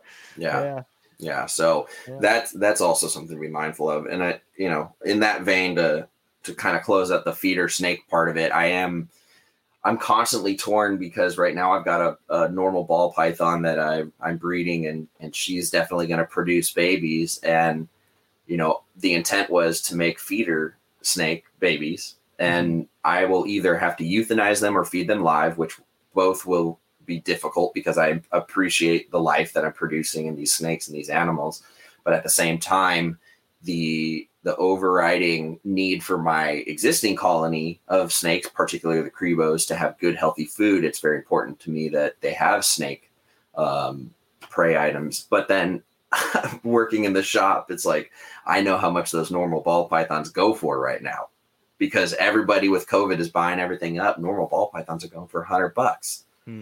So, there's also value in making money to support the collection with other food. But so, I don't know. It's a weird, controversial thing I don't really talk about a lot, because everybody, inevitably, when I bring it up or write something about it, somebody's like, how dare you? How could you? Right. You're a monster. And I just get all this hate for it. I'm like, doing what I do. You're just doing what they do. Trying to. The snakes eat snakes. And the thing is, I'm barely tipping the scales, 10% of their diet at best is reptile prey. Whereas I've seen studies done on wild Eastern indigo snakes where it found that more than 50% of their dietary makeup observed to be other snakes. Yeah. 50%. Absolutely. I think that it's just hard. And I've asked people in the past to be like, hey, if you have any stillborns or anything, send them to me, please. Exactly. I think that being upset about a snake eating another snake is kind of just as loony as being upset at tossing I was just saying, I think being upset about a snake that eats snakes being fed a snake is just as loony as being upset of like a lion being tossed a cow leg or something. Like it's the natural way of things. And as long as you're doing it in a way that's not cruel or exploitive cruel to whichever snakes you're going to be feeding, right? Like if we're talking about stillborns and things that just passed on their own anyway, like that's better than just chucking it in the garbage, Well, sure. Waste not, want not, there's definitely value in that. It's interesting because there's different perspectives in different areas. Like a few years ago when I was still in zoos, there was this big controversy in the zoo world because zoos try to breed animals for good intentions and furthering the gene pool and using diversity so for example, they breed giraffes in order to preserve the species because they're endangered. So every animal produced and born is important to the population. Right. But the survival plans and whatnot. Yeah. But there's different populations according to different continents. Even though the species are managed as a whole, there are different approaches. And when it comes to enrichment, one of the things that is different in the United States versus Europe is a lot of European zoos find that it's a crucial part of an animal's life experience and enriching behavior to reproduce, whether they are valuable to the population or not, whether the breeding is a valued pair or not. A lot of facilities still believe that it's important to these females to go through that cycle. They don't want to put animals on birth control all the time. They really, try to take it that step further. And where it causes controversy is oftentimes they will produce for example, the story in particular, there was a giraffe born that was not a recommended breeding at all for the population. Those genes were very overrepresented. And what they did was they produced a healthy giraffe calf and then let their lions hunt it. And people lost it. People wouldn't like that. People lost it in the United States. It was like scathing criticism and horrid name calling. And in Europe, they're just like, what? This is what they do. I personally am very okay with that. But like, of course, the public that doesn't pay much attention, or maybe it's not their primary lens of thinking to think of natural history and enrichment and things like that. They're just like, oh my God, you just killed the poor little cute giraffe. But it's like, okay, go to Africa. Yeah, nature is brutal. And I get it. Even in that zoo where I worked at the time, there were people who disagreed with that approach because they have a fondness for those animals, and I see that side of the argument too. But I'm 100%. With you. I had no problem with it. I was like, oh wow, that's pretty cool. Yeah. Then that's all the thought I gave it, because I heard the whole explanation. I was very familiar with what behavioral enrichment and all the zoological stuff that the public doesn't see. I'm well versed in all of that. So when that happened, I was like, well, that's fantastic, because those lions got to do some really natural hunting, dealing with carcasses. Like in zoos that don't do live feeding, carcass feeding is sometimes controversial, but there are butchers that will get clean USDA or FDA, whatever approved, like sheep or goats or whatever. And I've participated in hanging sheep carcasses up for our lionesses to go get after. And it's amazing to watch them like carry a carcass around. And then you have the hierarchical display of like who gets first, and some chasing and some stealing behaviors. That's and like super one cool. of the females hiding, waiting to like steal some food because it wasn't her turn. And it kept them occupied in the most natural behavior way for like days. It was unbelievable. And if you present the ideas behind it and the research and the science behind why we're doing something that seems a little gruesome to people, a lot of people are very appreciative when you're honest about that. But you'll never get 100% acceptance, because that's just human nature. People think differently. So for sure. Yeah. Public portrayal of that can really set off some bombs. Some people get really upset. So yeah, no, that all makes sense. Absolutely. I got to see a jaguar take down a pig at the Oakland Zoo, or a hanging pig carcass once. Cool. They strung it up to the tree. That was one of the coolest things I've ever seen. Yeah. It's like, oh, holy crap. In Santa Barbara, our cat team set up a zip line with a big bungee, and they hung a carcass of some sort of goat or cow or something, or maybe it was a pig, and let the Amur leopards just figure it out for a couple days. It was a spectacle. People came out for it. It was really impressive to see. Yeah. I think when it's a known food item for animals, and it's not something that's also kept in the zoo, you don't have any issues. Right. But I think when it's an animal that's also known for being in zoos, then you ruffle some feathers. But there's logic behind it. I mean, they're not just doing it willy-nilly without a second thought. So, but it's good for the animals. I mean, I've seen Komodos grab wild squirrels running into the LA Zoo exhibit that weren't supposed to be there, and that animal had a blast. You know what I mean? And there's ways to do it. I've seen at St. Augustine Alligator Farm, in one of their vulture exhibits, they made a fake zebra carcass with exposed rib cage and stuff, and it looked like it had just been killed. And they throw, controlled diet in there, the meat and things, or rodents or whatever it is they're feeding them, and it looks like the animals are tearing out a carcass as they would in the wild. So there is some value to the experience, but there's just a lot more that we can think about and do to keep our animals just a little bit more stimulated. And I think getting rid of the taboos of like feeding non-predictable prey and natural things like bird and fish and other reptiles, I think it's beneficial for sure. 100%. Riley. Yes. Can you fly solo for like 30 seconds? Yes. I'm so sorry. Coffee calls. Yes. Nature calls. Speaking of nature, let's see. All I'm thinking about is the Jurassic Park scene with the Velociraptor. Yeah. I mean, monitors are the closest thing to giving you that exact sensation. And watching a monitor do something natural with a big piece of meat or some carcass is also something that is really enriching and really cool to see. And there's merit to how you deliver food and muscles they work out for getting to rip like a big carcass, like big alligators and crocs, having them get to tear stuff apart works their neck muscles really well.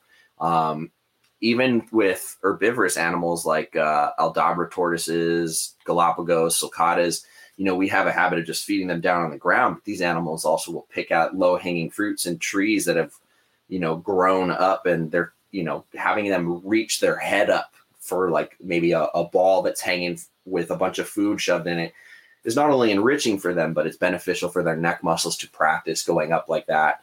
The exercise they get, instead of putting them on flat terrain, give it some texture, make them work. And so I think with snakes, it's really difficult to get that feedback physiologically because they're so linear and sometimes not expressive. And we just have to kind of get creative with the textures we give them, the scents we give them, swapping out bedding, doing all these different things that stimulate either their olfactory senses or their tactile senses, things like that. It's kind of hard to think of sometimes at first, but it doesn't have to be complicated. Alex Oliver asked, do you keep any tiger rat snakes? No, but I find those snakes to be really, really cool and fascinating. Everybody that I see that shares them, which isn't a huge group, those are really neat. They kind of remind me of like puffing snakes or a lot of the boiga and things that Dan Malari brings in and stuff. So that's a really cool colubrid.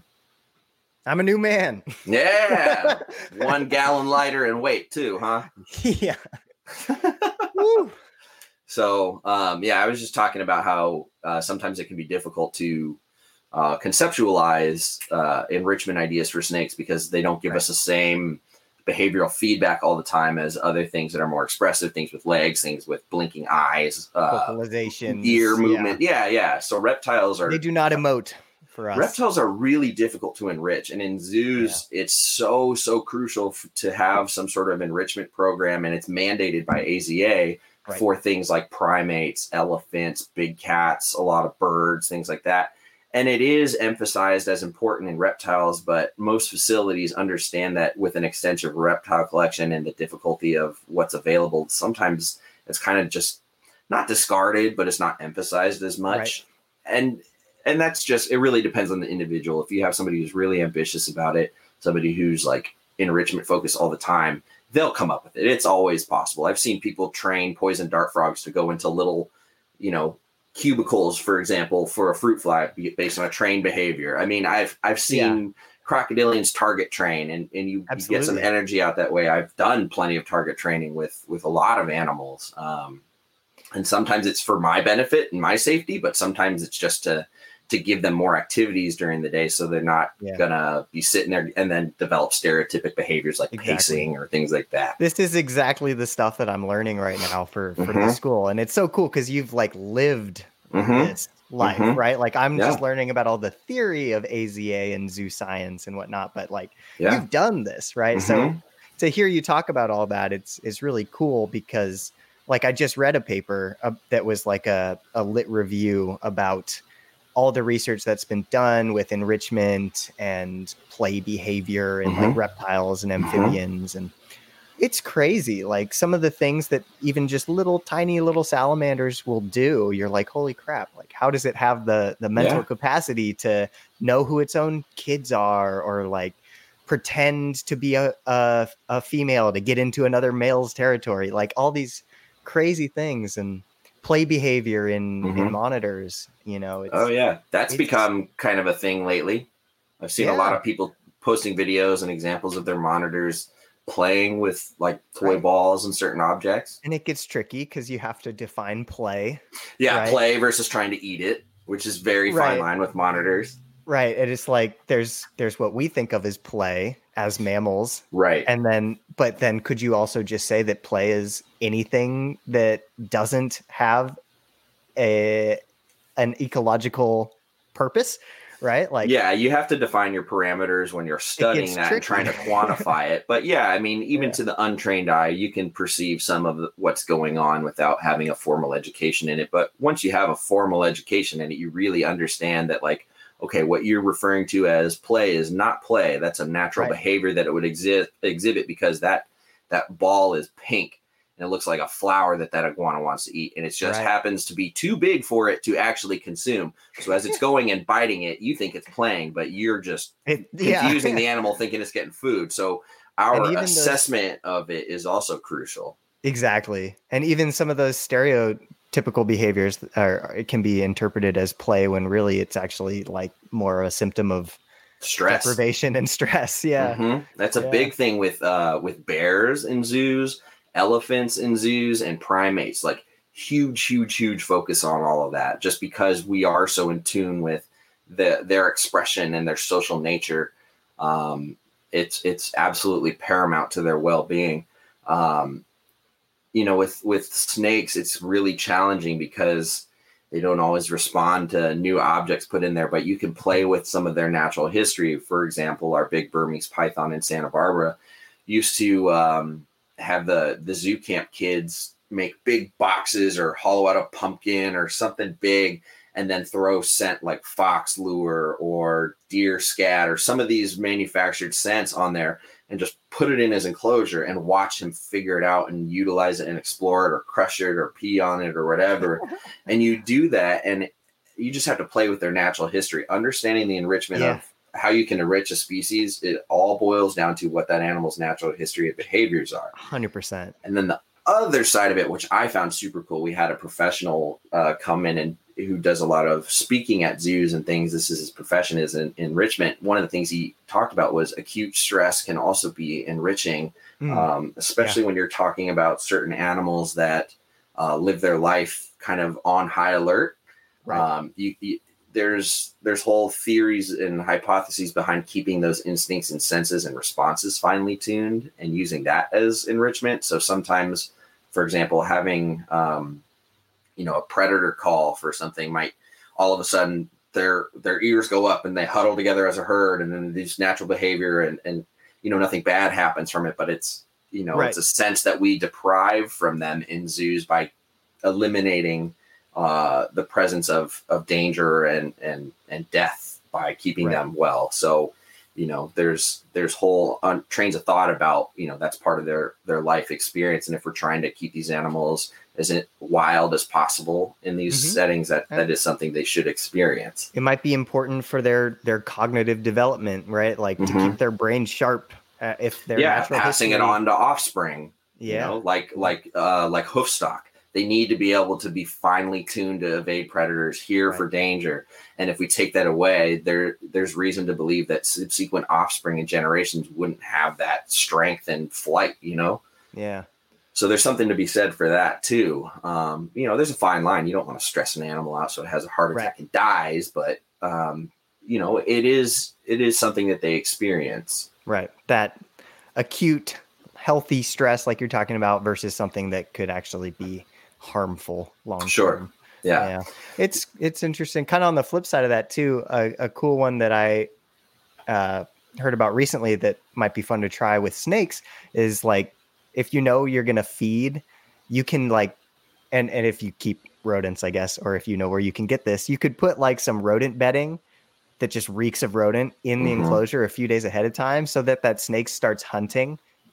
But your get snake rewarded. Will go nuts. Yeah, like the snake will start hunting days before, but won't get rewarded with the rodent until later. But it'll be occupied mentally and physically.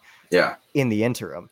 If you've got a really diurnal species that is known to be an active hunter, you can hide food in their enclosure and give them the time to figure it out. Like I do that with my Crebos. I loved when you posted the video of doing that with the Crebo. That's when I was like, holy crap, I want Crebo.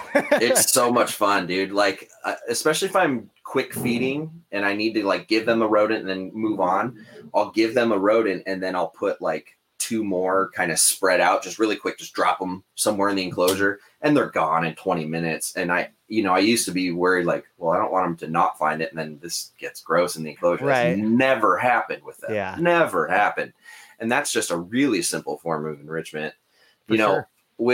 With our reptiles, we, the one of the ongoing hot button topics is the debate of racks versus cages. And it usually comes from people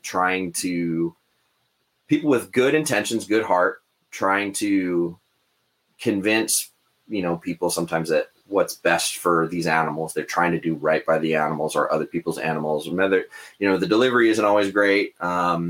And over social media, it tends to lose a lot of context. But at the very least, these people come from good heart. They just want to do what's right and what's best for their animals. And I think that's a noble cause. But the facts that stand out to me the most is that when we're keeping animals in these artificial environments, even if you give them big, extensive environments, go bioactive, full spectrum lighting, seasonal, even if you do all of that, and that's fantastic. Bioactive.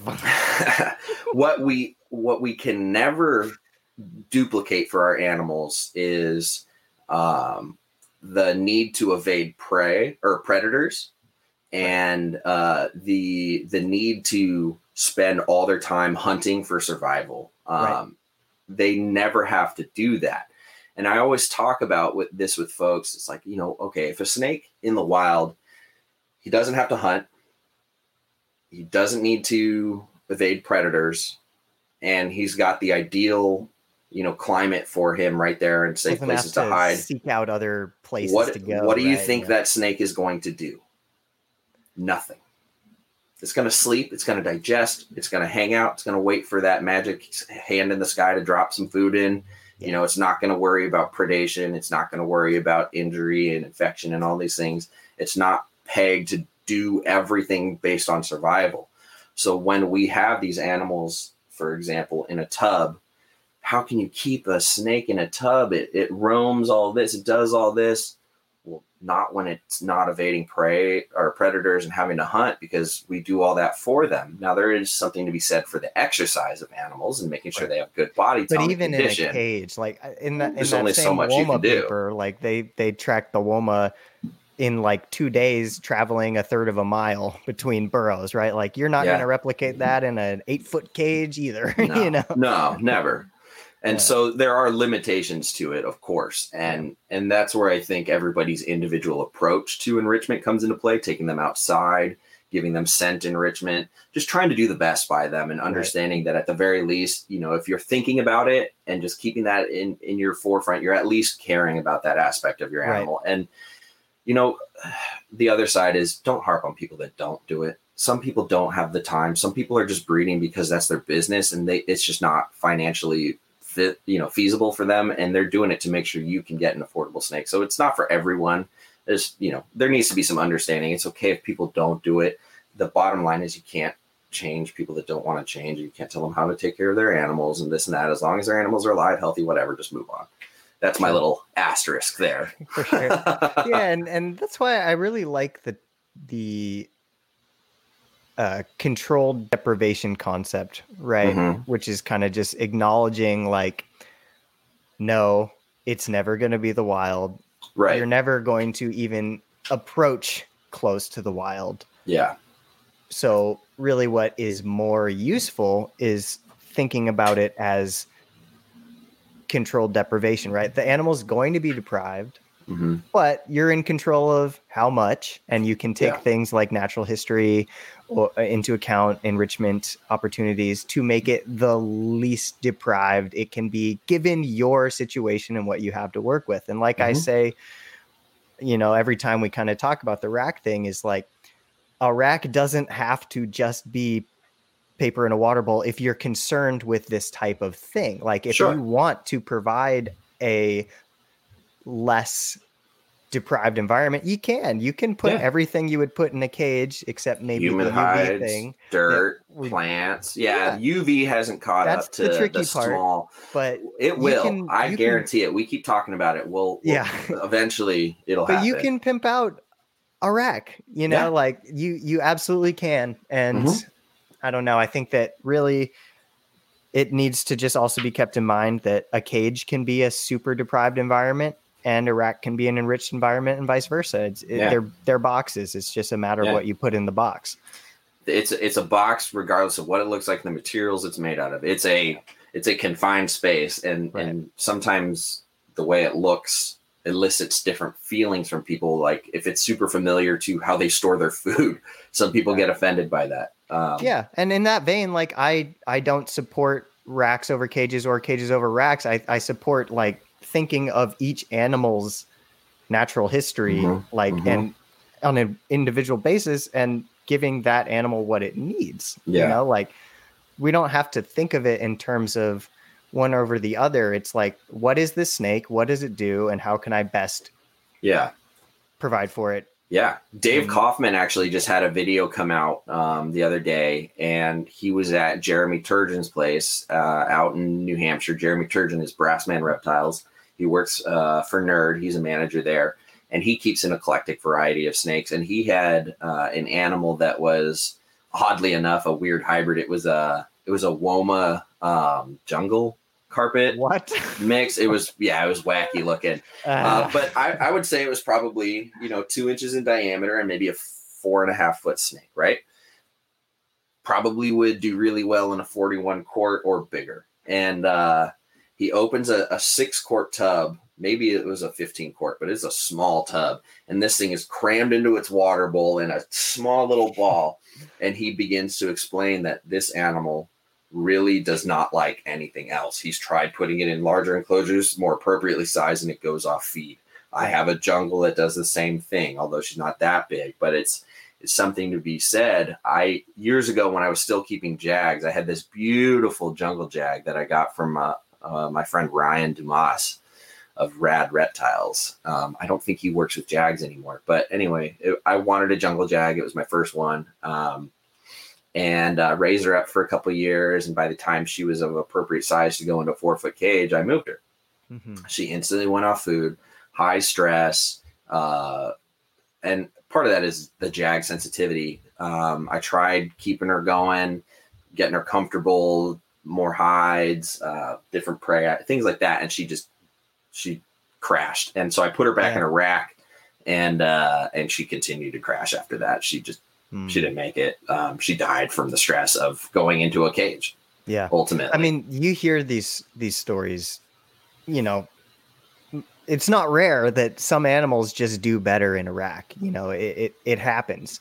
And they've done experiments in my lab before I joined where they had the super fancy naturalistic enclosure connected to a typical sterile paper plane enclosure, right? And then and then your turn. And compared where those animals chose to be, right? Equal opportunity on either side. And I would have to go back and double check to give you the precise results, but there were animals in that group that just preferred the sterile side, right? Like that, it just goes back to the point that there are generalizations we can make about animals that apply, right? Like on a species level. But in every case, you have to look at the individual, and every individual is going to be different. They aren't, robots. Like a WOMA is not a WOMA is not a WOMA. Like they are individuals. And so that has to be kept in mind as well. That was so fast. I'm speed demon. Very good. But yeah, just talking about how each animal is an individual. And if you gave every animal equal opportunity to choose a naturalistic environment or a more conventional sterile keeper environment, you're going to have some animals that pick both. Mm-hmm. It's just, that's the way it is. Yeah. Some animals, the other thing that's worth saying is the animals we're working with, for the most part, are not wild caught. Right. So what they know from day one is the artificial environment they've been brought into from the beginning. So some animals are very confident and roll with whatever you give them. And that can be species specific or individual specific. Some animals don't. Some animals are, not as confident. They're happy with what's familiar. And as soon as you start deviating from that, if at least too dramatically fast, you'll get a bad response. For sure.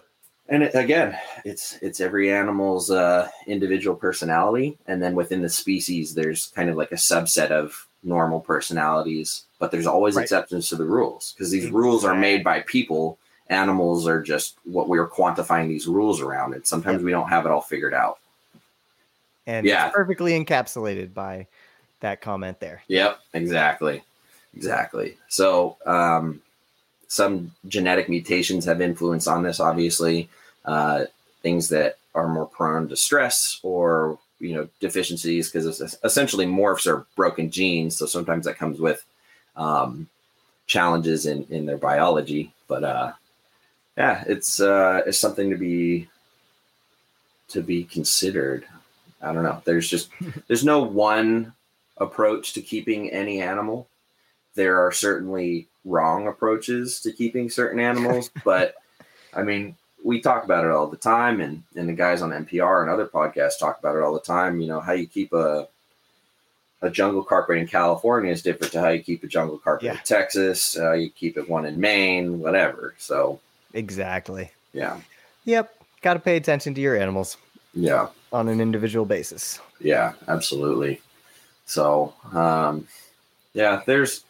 they're always teaching us stuff. We just have to We just have to be looking and listening and open our minds to be able to catch it and then improve our keeping. And that's the other thing. Where the hobby is at, where we are at in our collection is not a stagnant, permanent, still time. It's this constant, nonstop progression. So you're never done. You're never done improving husbandry. You're never done learning about the animals and understanding them. You're never done. And the hobby is progressing, and the hobby is never done. 100%. Technology is improving, all of this stuff. So, you just got to roll with it and stay with the times the best you can, and then just do right by your animals. Well said. Yeah. I agree completely. Yeah. And even on like a much bigger scale, on a macro scale, the animals are changing too. I mean, there's definitely an element of artificial selection in captivity, and these animals are going to look a lot different if we give them a few generations in human care. It's just bound to happen. It's like a small slice of the overall process that we refer to as domestication. Exactly. Yeah. Yep. It's just at a different stage. Yeah. Consciously or unconsciously. We're selecting for something. Yeah, absolutely. That's so true. Oh man, I can't wait for warmer weather to come back so I can start cleaning these females, and their cages are getting so gross, man. I'm letting them get dirty. I'm Foster the funk. I'm debulking the gnarly masses as I find them, but urine and scenting and sperm plugs and all the glass is dirty. I'm just like, I need to clean all this, but I know I'm gonna mess with some females that don't want to be messed with. I feel like my Brussels pythons haven't taken a dump since November. So. Yeah, mine neither. They haven't made any mess in 3 months. Just easy. It's just water changes and weekly water changes and big urates, but moving them into the bathroom. Yeah, moving them into their cold space at night. Yeah, that's why I asked you this morning. I wanted to double check when you were planning on feeding your Centralians first, because I don't want to work out of turn with this overall project parameters, assuming my animals are able to participate. Yeah. So like I've said, for me, 2 months down at the super cold, which I started on January 10th. So on March 10th, I'm going to warm them back up to normal over the course of about 2 weeks. It can be a lot quicker than how you drop them down. And then once they're back up, the plan is to feed first really small, because the digestive system, I guess, can atrophy a little bit during this time. So kind of want to prime it with a little meal. That's what Nick told me anyway. And then more of like a normal meal after that, and then something big after that, and kind of doing that in a pretty quick period of time to stimulate follicle growth. So those 3 meals within what, like a 2-week period? Yeah, exactly. Within a couple weeks. And then with that last meal, though, you want to feed pretty jumbo to trigger a shed, because what that shed is going to do is it's going to, in theory, sync up the male and female cycles so that they are ready for each other. And just anecdotally, it seems like a freshly shed snake is a really good aphrodisiac for the other snake. All those smells are really fresh. So that's the plan. Interesting. Well, I'm going to have to make sure I stay on your schedule. I think I did start moving my Bredli into the cold bathroom a little bit before you, but it wasn't getting cold then. I was still trying to figure out where I was at. So I don't think that will throw anything off, because ultimately January is when I started getting the really cold evenings below 65. Right. So for sure. And they seem completely fine. Like, they're not losing any body condition. They're still active. They thermoregulate. They get their warmth during the day, access to water and all that stuff. But man, they're bombshells. They're so tough. They're freezing cold when I pick them up in the morning, and they're like, what are we doing? We're moving. Where are we going? So yeah, I know. I kind of got a little bit of satisfaction on one of the nights that I got them, like around 49, because when I picked him up, they really were just like, like cold, you know, the tongue flick looked like a super slow, like a Ganya Soma. I was like, gotcha. You finally actually feel something, damn it. But, you know, they're fine. They warm back up and back to normal. I think one of the previous streams when we were talking about this, somebody asked, and I didn't address it, but I saw it in the chat and we moved on, was if mine have mellowed out since moving them into the cold. And they absolutely have. I don't use a hook with either of them anymore. And I don't know if that's because of the cold or because I'm getting hands-on with them every day. Yeah, it could be both. I'm sure when the heat comes back on and food starts being offered, it'll be dodgy for the first month. Totally. And I forget, do you feel like a lot of the bites from them are like feeding bites? They just think everything's food. Okay. I just like to call them jerks because they're me. Fair enough. Yeah, I'm sure probably when you start feeding them again, they'll get that drive back to to bite everything. Well, and then the other thing is with a collection this size, I'm not handling stuff all the time, you know. Yeah. So there's certain animals that get my attention, like my Apodora, I handle all the time. Mm-hmm. He's a sweetheart. Well, that's one that you're definitely going to want to have be a sweetheart when it's giant. Yeah, I actually have been treating him like a monitor lizard as far as my socialization approach goes.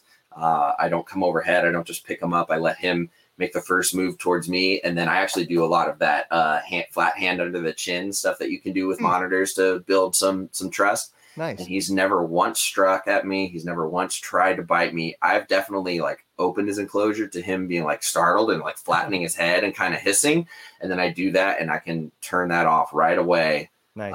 And they're really smart snakes. I'm sure, he's amazing. I'm sure that he's learning like what you're about, you know?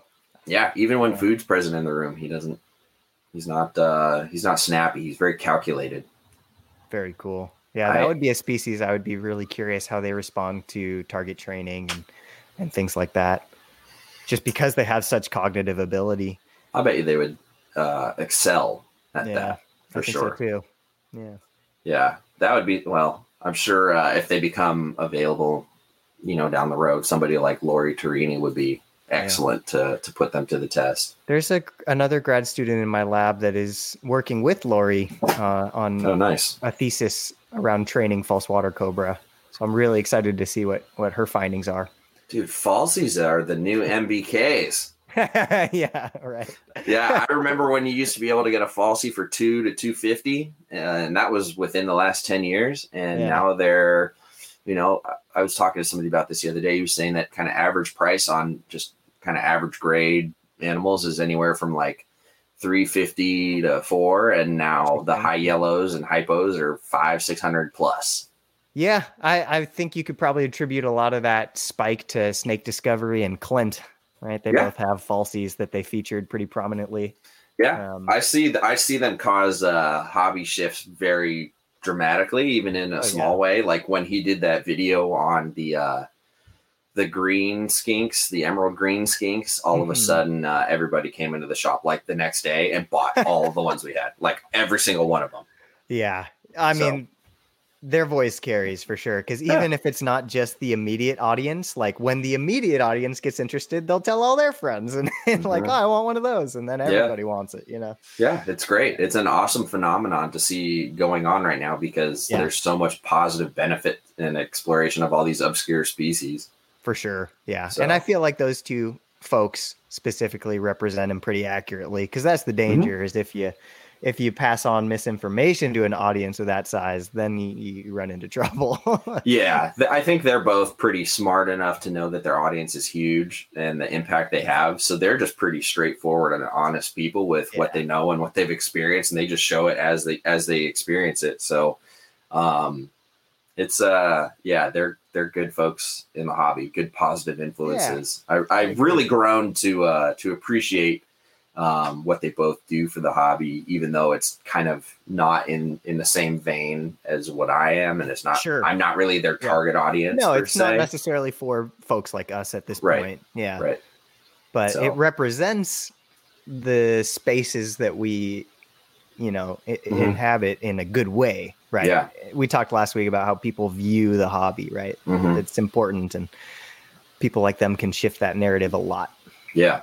Yeah. I think we as a hobby owe good positive role models like that a lot of thanks. Yeah. A year or so ago, Emily did a video on her Madagascar giant hognose. And as much as I appreciate them getting, the just attention, I think that caused me 6 months of headache. Oh, yeah. Everyone's like, hey, you have any hognose for sale? Hey, is that hognose for sale? Hey, you breeding hognose? Hey, do you have any baby? Like literally nonstop. Yeah. And it still happens today. And I think it opens doors for people. I think it opens their eyes. But what is hard to convey over the internet, even in video form, is just how difficult it is to get some of these species, and the fact that some of them aren't established in the hobby. Right.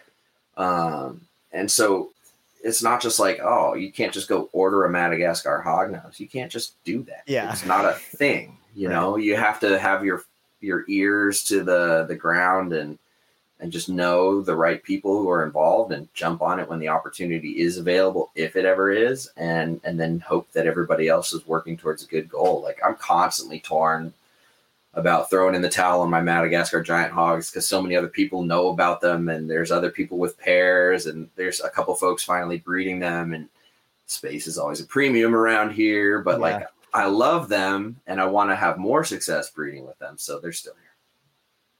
For sure. I've almost sold them twice. So it's fun. Yeah. But cool. I like to think about how different shows and content avenues influence the market. It's very interesting to me. Super interesting. Absolutely. Yeah. And for the size of the market, if you will, like it's pretty easy to tell when something is shifting, at least in the US specifically, the MBK phenomenon, the Dumeril's boa thing that you guys talked about on your podcast. It's all very visible.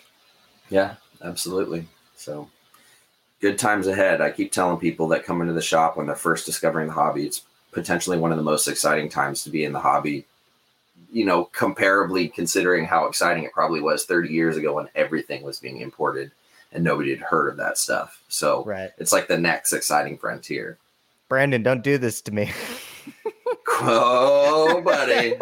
We know what website Lucas is pulling up right now. I just dropped so much money on a cage. It's I can't. Just, say it's for the university study and get that tax write-off for the university there. Huh? Gotta sell my kidneys. How many do you have? You only need one, right? Which one filters alcohol? I might need two. No, that's the liver. Yeah, keep that. That's important. Does a gallbladder have any value on the market? You don't need those. I don't know, man. Shoot. Go start an OnlyFans. Oh boy. Kidding. We've gone off the rails. Kidding. We've gone off the rails. But before we close out, because we have crossed the 2-hour mark, which is sort of inadvertently become our trademark for this particular show. We definitely want to close out saying thank you to everybody who's been tuning in the chat, submitting questions, or just simply watching and listening while they're cleaning cages or at work. I know a lot of people reach out and express thanks for having something to occupy that time. Definitely go check out the NPR store on Teespring for any carpets and coffee gear, swag, any NPR swag. What else? Don't forget to check out the NPR network on YouTube. Go like and subscribe. All of these live streams we do get posted over there, and there is going to be plenty more to come. And then also go tap into everything that is the NPR network and all the podcasts.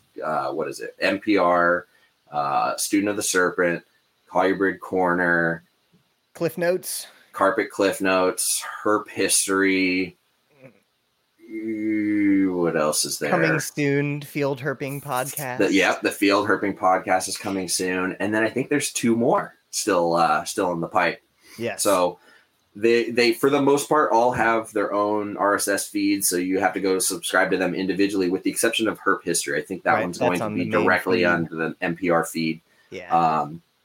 Tune into all of that, and Patreon. Don't forget to go check out the NPR Patreon. If you just go to Morelia Python Radio, search that up under Patreon, you can, for $5 a month, buy us a cup of coffee and just help support a good cause. Again, we are working on some more tiers, some more offerings and things we can give back to everybody who supports Eric and Owen's legacy, so to speak, in that way, because I have to remind everyone it was sort of me who pushed them into doing the Patreon. So if you think they're selling out and you hate that people use Patreon, direct your anger towards me. It will not even be acknowledged by Eric and Owen. And it's a way for us to convince Eric and Owen that they deserve the praise and it just, you know, they're going on their 10th year doing this stuff. So the community they built is applaudable. Like, it's just amazing. So, and besides, hate just makes Owen stronger. It's not worth your time. Yeah. The more you direct your anger at Owen, the more he's going to mess with you. He's like the big Donkey Kong, King Kong, gets bigger and bigger. Yeah. Exactly. So yeah. Anyway, all jokes aside, that's just how we try and keep the love going towards them and try and validate all the hard work they've done. And it's our way of thanking them. And so, yeah. 100%. Also, continue to subscribe to Riley's channel. He just got monetized. Very exciting. Oh, yeah. I forgot. Yeah. Congratulations. Thanks, eligible, man. I should say, right? Yeah. So the AdSense just got approved, and now I just need YouTube's approval that all of my previous content and what I do follows community guidelines, which it does. Sweet. And it just takes a few days, they say. And then I'll be able to earn, a few cents. Woo! Yeah. Yep. So we'll get the NPR network up to that point one day soon too, hopefully. Don't forget to go subscribe. And maybe the Centralian Exotics channel. Go check that out. Yeah, go check that out. And you can find all of these under the playlists on the NPR network, because we put it all in similar playlists. They're all part of the family. Big happy family. Even though Dad never came today. Yeah, and Owen beats us. Yes. Excellent. You want to throw out your stuff? Okay. I'm Lucas, and you can find me at www.centralianexotics.com or Centralian_exotics on Instagram. And all of my relevant stuff can be found through that. Yeah. Yeah. I'm not as fancy. I do not have my own domain, and my website is not up to date. So I'm not even going to throw that out there. But you can find me on Instagram on Riley's_reptiles, YouTube under Riley Jimison. Yeah, I think that's about it. So excellent. We did it. We made it through. Yeah, we gave pride. We gave Eric the day off, even though he's actually working. Yeah, that's right. So, the day off from fun things. Yes. We've sucked all the fun out of his day. All right, man. Good times. Thanks, everybody. Thank you again, everyone. Thanks, Lucas. Good to chat. Always good. See you next week. All righty. Peace. Bye.